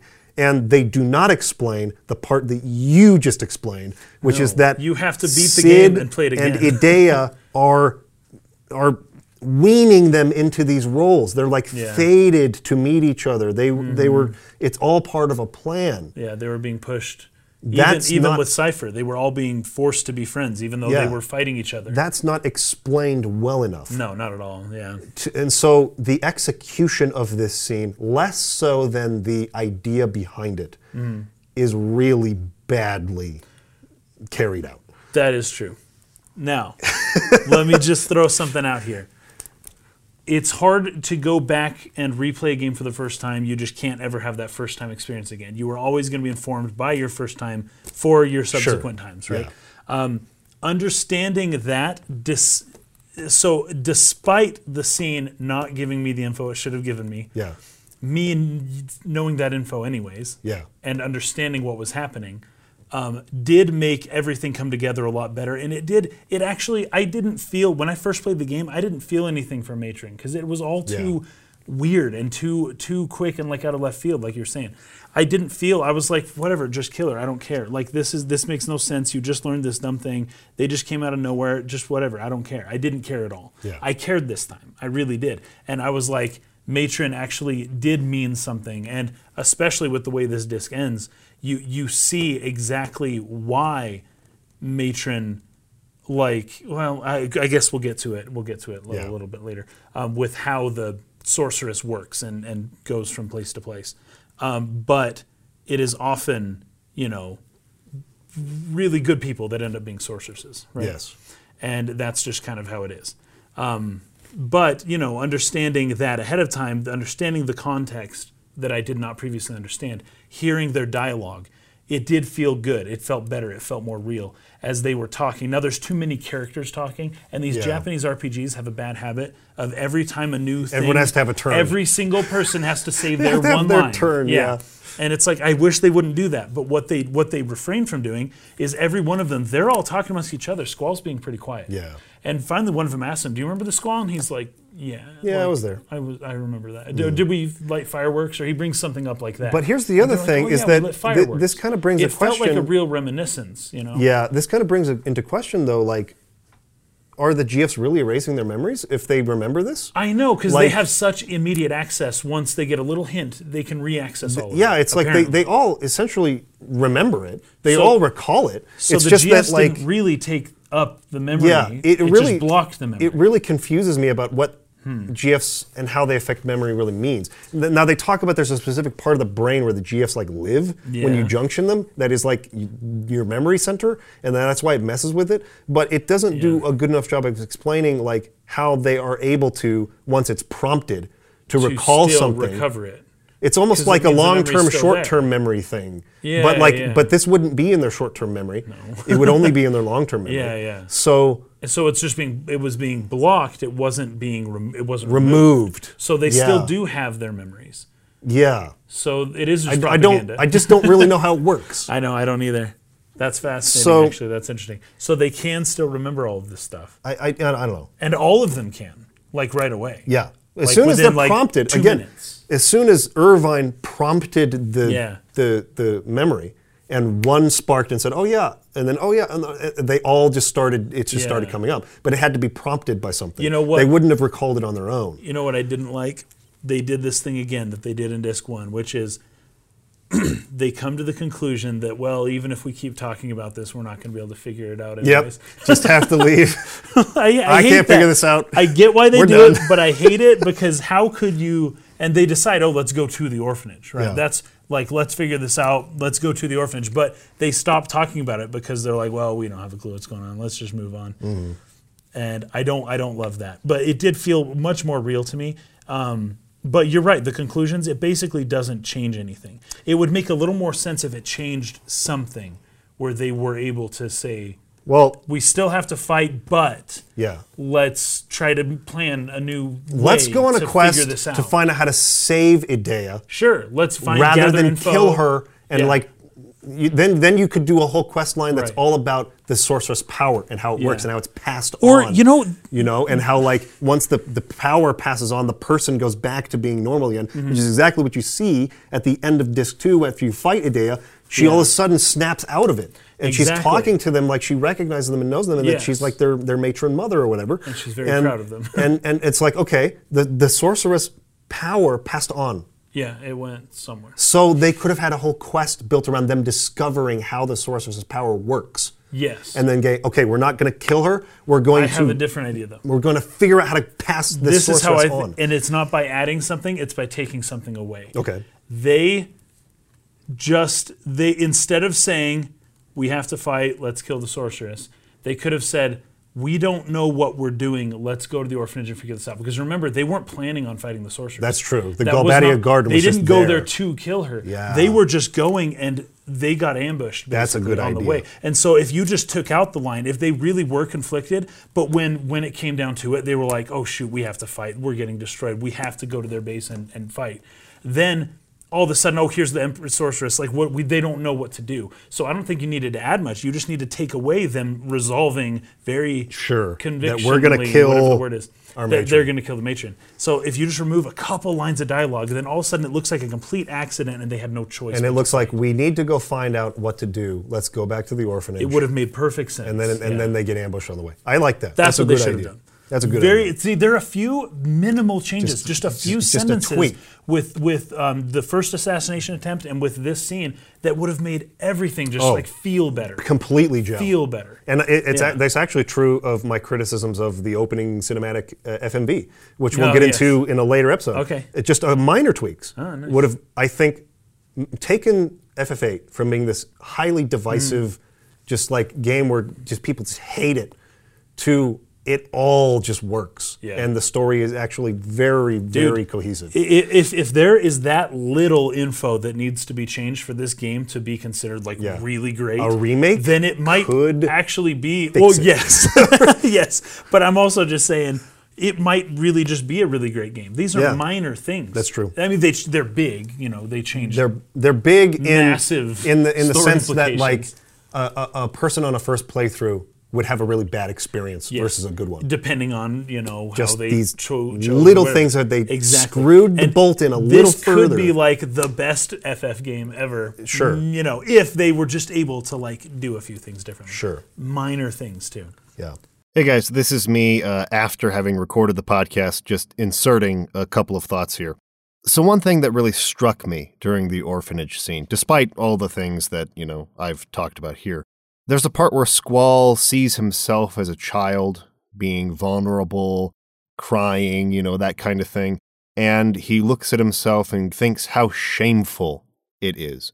And this is something that I think is very true for a lot of people too, especially people who are like Squall or who have a personality like his. This looking back on your child self, on former versions of you from the past, and being really ashamed of who you were, being really ashamed of your weakness, being really ashamed of the mistakes that you made, being ashamed of all kinds of things. This is something that I've really had a problem with for a lot of my life. It's very hard for me, for instance, to watch old home videos of me when I was very young, because I'm very embarrassed of who I was as a child. And I don't know, there's just something about this moment that really stuck out to me again. And, for all the criticism and all the hate that Squall gets, I think it's important to throw in here as a counterbalance to all of that I think Squall is written very well for somebody of this personality type. And a lot of what happens in the game, a lot of what he thinks, a lot of what he says, it resonates pretty deeply with me. I can really feel where he's coming from. And this was one of those moments for sure. So, then you're going, they actually do resolve to go to the orphanage. Orphanage. And you can see it. It's right there on the cliff. Yeah. But they're still, like you said, they resolve to kill her. But then the Galbadia Garden is there. A big battle's going to happen. It's unavoidable. This is a very exciting set piece. And so talking about FMVs getting cooler and cooler. Oh, yeah. Oh, my gosh, man. So I'm going to say this first to allow people to know, like, there's a lot of good things in the scene that I really like before I start getting into things I don't like. But it is probably, I've been thinking hard about this. This might be one of the most impressive action set pieces in gaming history, in my opinion. Sure. You take away, just from a pure visual action standpoint. I'm not talking about, like, does the context of the story sort of build it up to make the stakes high enough to make it really land, But I'm saying purely visually, cinematically, technologically for the time, this might be the most impressive action piece I have ever seen in a video game my whole life. Yeah, I think so. That scene where the flying trooper tackles Squall out of the door, and they're hanging. And you're hanging, and the whole background. It's just a huge battle, and they're punching each other on that thing as it's flying, and you're just flying over this battle in an FMV is just stunning. It's beautiful. So awesome. Yeah, it's incredible. And the whole build-up to it is really good. There's a scene where they're standing kind of at the entrance and they're kind of running away, and you see Galbadia Garden just freaking crashing into it. All these interactive FMVs really come to a head in like just this insanely impressive visual presentation. The scene is very cool. It's awesome. There's lots of cool things about it. Visually, there's nothing different I would do. Yes. Visually. It is very perfect. So now let's talk about all the reasons why I hate it. Me too. It's mostly Rinoa, though. For me, it's Rinoa. It's mostly Rinoa. It's Rinoa. And it's not just because Rinoa. She's a rich girl who hadn't really experienced a lot of this stuff, you know. It's not just Rinoa. It's everybody else because of Rinoa's being there. Because she wants the lion ring, right? And so Zell's in on it. And they're about to have a battle where people are for sure going to die. Yes. The sorceress is coming. The whole with thing. Galbadia Garden. We're protecting the garden. They're coming to invade and kill us. We have a bunch of trainees and little kids and stuff. Yes, young children, yes. And all of this planning has been placed on a resentful leader who is 17, 17 years old to like plan how they're going to go about protecting their garden and killing the sorceress. The outlook is not good. No. It's a looming moment, and our party are all concerned with setting Rinoa and Squall up still. They really got it. It just shows this total lack of awareness for the situation they're in, for the gravity of it, for their own danger that their own lives are in. I just cannot understand why they care at all right now to plan this elaborate scheme of taking the ring away from Squall to give to Rinoa. I'm going to duplicate this for you, and they're just so concerned about something. And it all has to be done right now during this battle. During this battle? It cannot wait. It's so it really, really irritates me. The coolest FMV of the whole game, other than the one where they're flying around, that one's cool. But the one where you're just running to the side and there's explosions and the troops are fighting. Oh, that's awesome. You're just running through the whole battle. Boom, and there's like a guy on a motorcycle gets like knocked off. Yes, and oh man, and it keeps getting cooler and cooler and more intense. As soon as you're at the end of that, boom, you just walk past this huge battle. Probably a dozen people died like in the background right there while you were watching. And Rinoa was like, "Hey, Squall, what's that logo on your ring? Is that a monster?" He's like, "No, it's a lion." Yeah. Oh, really? That's cool. And she's like doing the heel thing where she's like kicking the ground with her tippy toe. And she's like looking away. It's just like, people are dying right now. You just ran past people dying. People being shot and stabbed and screaming their death cries. Up. When an explosion happens. Oh my God. I mean, what are you doing? I've only seen like movies, but I've seen like one of the most impressive, but not in that sense. Oh, okay. One of the biggest impressions I have from any Hollywood movie was Saving Private Ryan, and it's because of the way those mortars were hitting the beach that it would just tear apart the body. And veterans would come out of that movie with PTSD because they were saying this was the most accurate portrayal of the invasion of Normandy that they've ever seen. And they were like, that's really how it was. And it's jacked up. I almost threw up when I first watched it because I was like 15 or 14. Yeah. And it's graphic. And people, when bombs go off, there's shrapnel and burns and just the shockwave of the bomb ripples through your body and can just mess you up like really bad without you even being hit by anything. Yeah. And so it's an absolute disaster. And there are bombs going off here hitting like people as far as I can tell, just boom right on them. And she is just having this moment with him, and he is trying to do the right thing, which is ignore her and care about the lives of the people who are his responsibility. Yeah. And this is what irritates me about the scene. People are going to get the wrong idea about us, aren't they? And the dialogue that he says back is, "It sounds like you want people to get the wrong idea about us." Like she's just being silly, playing this game, flirting, and she's just got her own little. Her head's in the clouds. Remember how earlier in Disc 1 you were irritated by the Timber Owls for not taking it seriously enough? And then when that times 100. When Squall gave voice to that, it was like, ooh, yes, you're finally saying what should be said. He was the bad guy for doing that. Now, I hate everybody in the party except Squall for not doing that. Yeah. In the one moment in the game where you really should care about the lives of other people and be doing everything possible to like, you're responsible, you're leading these people. And Squall is the only one who is actually taking that seriously. He's the only one. He's the only one. And they keep trying to get him to go. You have to go save Rinoa. This really bothered me. I wrote it down. I put it all in caps because it was bothering me so much. Right. You have to save Rinoa. You have to save Rinoa. She's gonna die. You can do it right now. Like I can't do it. You have to do it. You gotta save her. And then it's like, okay, fine. I will go. And then Dr. Kata, whatever her name is, hey, why don't you give a speech to the whole school right now? And so aren't you forgetting something? Yeah. Dude, her freaking grip strength. Yeah, for a while.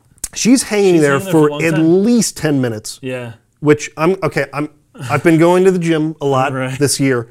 I do a lot of pull-ups and things. I have pretty good grip strength.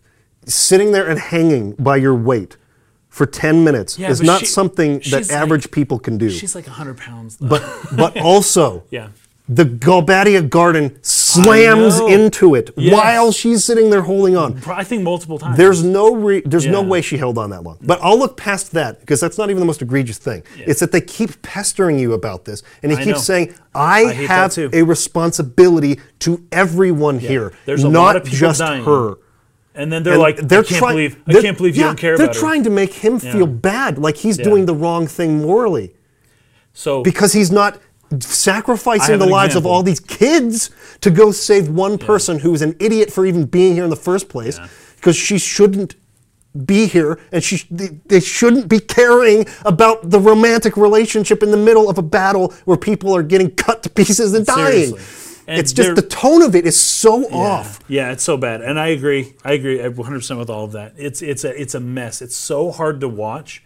Because, and then they're doing it on purpose. At this point, that the writers are like, this is, we want to do this. Yeah. Because the thing with Timber and all the other stuff that's happened up to this point, and with the missile infiltration and all that stuff, they are on purpose doing this and having it just kind of be silly but super serious at the same time. Yeah. For whatever reason, that's what they wanted to do. Yeah. So this is very good criticism for them. Because they accomplished their goal, and it's just not good. Sorry, I know we're not supposed to be saying that necessarily, but they did what they wanted to do, as far as I can tell, and they shouldn't have wanted to do it. That's a good thing to bring up. They could have accomplished it in a different way. Have your humor be before and after the battle, not during the battle. Yeah. That shouldn't happen, and especially with Squall. And I love the way he saves Rinoa. It didn't seem to me like he was going to do it on purpose. He just happened to, this thing knocked him off, and then he got it. He just happens to ride the thing up and catch her on his way back after he punches the dude out. It's not like it didn't seem as though he was necessarily going after to rescue her in the first place. I think he did resolve to do that, but the way it happened, it seemed totally just by chance. He's like, "Oh, well, I'm here now. Okay, here we go. I happen to be here. I'm saving. So great. Yeah. Okay, so now that I've gotten all that off my chest, I'm going to give the olive branch. I'm going to extend the olive branch a little bit, okay? Because I did think about this a lot more. These are my genuine feelings about the scene. It really bugs me. No matter how many times I play it, I just do not like the way that the scene is written. I don't think it's appropriate to the tone. Right. But I'm going to extend the olive branch now. And that is to say that I think what they might have been trying to do is really set up the burden of leadership. So the fact that everyone is pestering him, pestering him. You have to do this. You have to take control. I don't know what to do. I can't save her. You have to do it. You have to do it. You have to do it. You have to do it. He's getting to a boiling point emotionally where he cannot handle all the stress of taking responsibility for everything. And that's going to lead to why he chooses to do what he does at the beginning of Disc 3. So I will say that thinking about the scene a little bit more this time, it's like maybe that's what they're going for. Right. So maybe they're meant to be irritating. Maybe they're meant to not be taking it seriously. And he's getting irritated with them for putting all of the onus on this on him. Mm-hmm. Guys, just stop internally boiling up. And that's going to lead. I could see that being possibly the intention. I see that on the part of everyone but Rinoa. Yes. I see that with everyone else putting this leadership on him. And she does do that to some extent, but she doesn't ask much of him other than that he open up at the worst times is when she asks that of him, which is a lot. But she's more or less trying to push him to, like, explain to him, oh, people like you, people want you to be leader. She's not the one necessarily asking him to do as much. She was back in Timber. Yeah. She was very annoying back in Timber. This one, she just wants him to lay down in bed with her, and she doesn't care when it happens. That's all she wants. And he is busy, right? He can't do that right now. Yeah. But that's all she wants, and it's not so much the leadership thing for her. I think you could make that argument for all of the other characters and how it's really grinding his his patience down. Yeah. But she does it to a whole new level because she's not demanding any leadership qualities from him. She just wants what she wants. She wants what she wants. And unfortunately, it's just incredibly naive. But she is naive, like I mentioned before. But these are teenagers. She's the daughter of a general, and she's got this fantasy about what battles are like, having not really been in them before. That is a common thread. Yeah. You have Cypher, who has these very naive, teenage-like dreams and aspirations that he's allowed to his ego to run away with. You have her kind of doing that. There is an argument to be made that these are kids, and they're just really kind of dumb and naive. It's incredibly frustrating to watch. They just can't seem to grasp the gravity of what's going on around them. I can hear that point of view and go, I see where you're coming from. Sure. And if you can accept the scene for that reason, okay. If you can accept the scene for the reason that this is all about the burden of responsibility, maybe like a major theme of the game, him trying to avoid his responsibility or not wanting to be responsible for others. I think that there are bits of this that work towards that goal and that do strengthen that as a theme. It's just really irritating to watch these people not give a living fetch about a single other human life because there's just so many people. Other than it's like little tribal group. Just imagine, even as a teenager, even as a naive person, a lot of these guys at the Normandy run were teenagers, right? They're 19 or whatever. Oh, true, yeah. They were kids. Drafted. Imagine them trying to get one of their friends to get together during the middle of that run.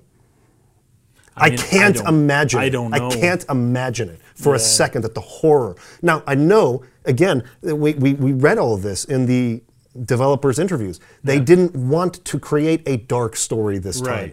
Final Fantasy VII was dark and heavy, and they didn't want to do that this time. They wanted something more lighthearted, something that was more, just lighter in general.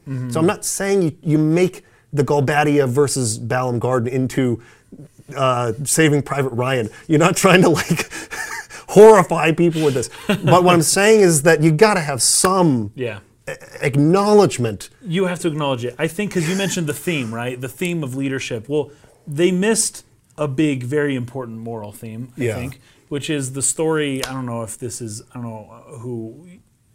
I think this is a story that everyone hears growing up. Yeah. But it could just be the church I went to or whatever. But there's the guy, there's the train tracks, and there's the deaf kid running on the tracks, and there's a train of 20 people coming. What is it? It's an experiment. It's a moral dilemma, but I can't remember the... It's the something experiment. I can't remember the name of it. This is a common thing, right? So the guy's got to choose. Do I save my one kid who doesn't know a train's coming and is on the tracks, or do I kill save the 5 20 people or whatever? So the idea is... And in the story, as the story goes, my understanding is that he sacrifices the kids to save the one, the few to save the many, right? Yeah. So that the whole train of people can live, and that there's a lesson in there because that is considered to be more moral behavior. It's sacrificial behavior, but you're saving more people, whatever. There's a lesson to be learned in there in ethics and morality, just in general, and they purposefully just skip over that lesson here. If the battle weren't so well done, if it weren't so epic and good, like visually impressive, this maybe wouldn't be such an issue we have. If this were done the way the other Final Fantasy battles are done, which is not FMVs, just, older FF, just a battle, the abstract the music and, the camera goes and you're in the battlefield. If it was that kind of battle, we may have forgiven it more. But because it was so realistic, and those bombs going off and all the people fighting, because you got to see it and because that was so well done, it really kind of screwed up their story, I think. Yeah. Sometimes the best shot isn't the right shot for your story.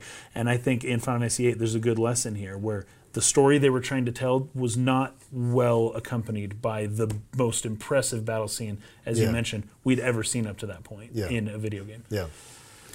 So that's all I got to say about that. The last part of my notes I'm going to save for next time because it's going to really kind of tie into the beginning of Disc 3 a little bit more. But just in wrapping up, they go fight the sorceress. The power, the influence that was affecting her seems to pass.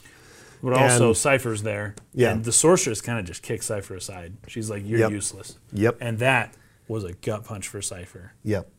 And so there's a part where Rinoa kind of goes over to Cypher to help him. And you see in Squall's thoughts kind of like, oh, and he's like a big like a bunch of ellipses and then a big exclamation mark, like she's going to help him. And like Rinoa and Cypher, they had like a thing. There's a little bit of a hint of jealousy I feel like might be sparked there. But I'm going to save that for next time. The important thing is that the power of the sorceress, the influence of the sorceress passes off of Idea. She's back to normal. And we're left on this cliffhanger where Quistis is like, something's wrong with Rinoa. Rinoa, she's kind of... Squall, get over here, something's wrong with her. Yeah. And then the disc comes to an end. So... that's going to wrap it up for today. And we'll talk more about the Squall and Rinoa relationship because it's going to really start taking off as like a major focus of the story right at the beginning of Disc 3. And there's going to be some crazy stuff that happens. So I wanted to ask you about this too. Mm-hmm. I was thinking about just finishing the game. Oh. And wrapping up our Final Fantasy VIII discussion. It's going to be a long podcast next month. Because I think Disc 4 is mostly just the final dungeon. Yeah, it's mostly the FMV and then the final, that part. I think that we are... I think you're right. About 2/3 of the way through the game. Yeah. So maybe a little more than that. Maybe maybe like 70%.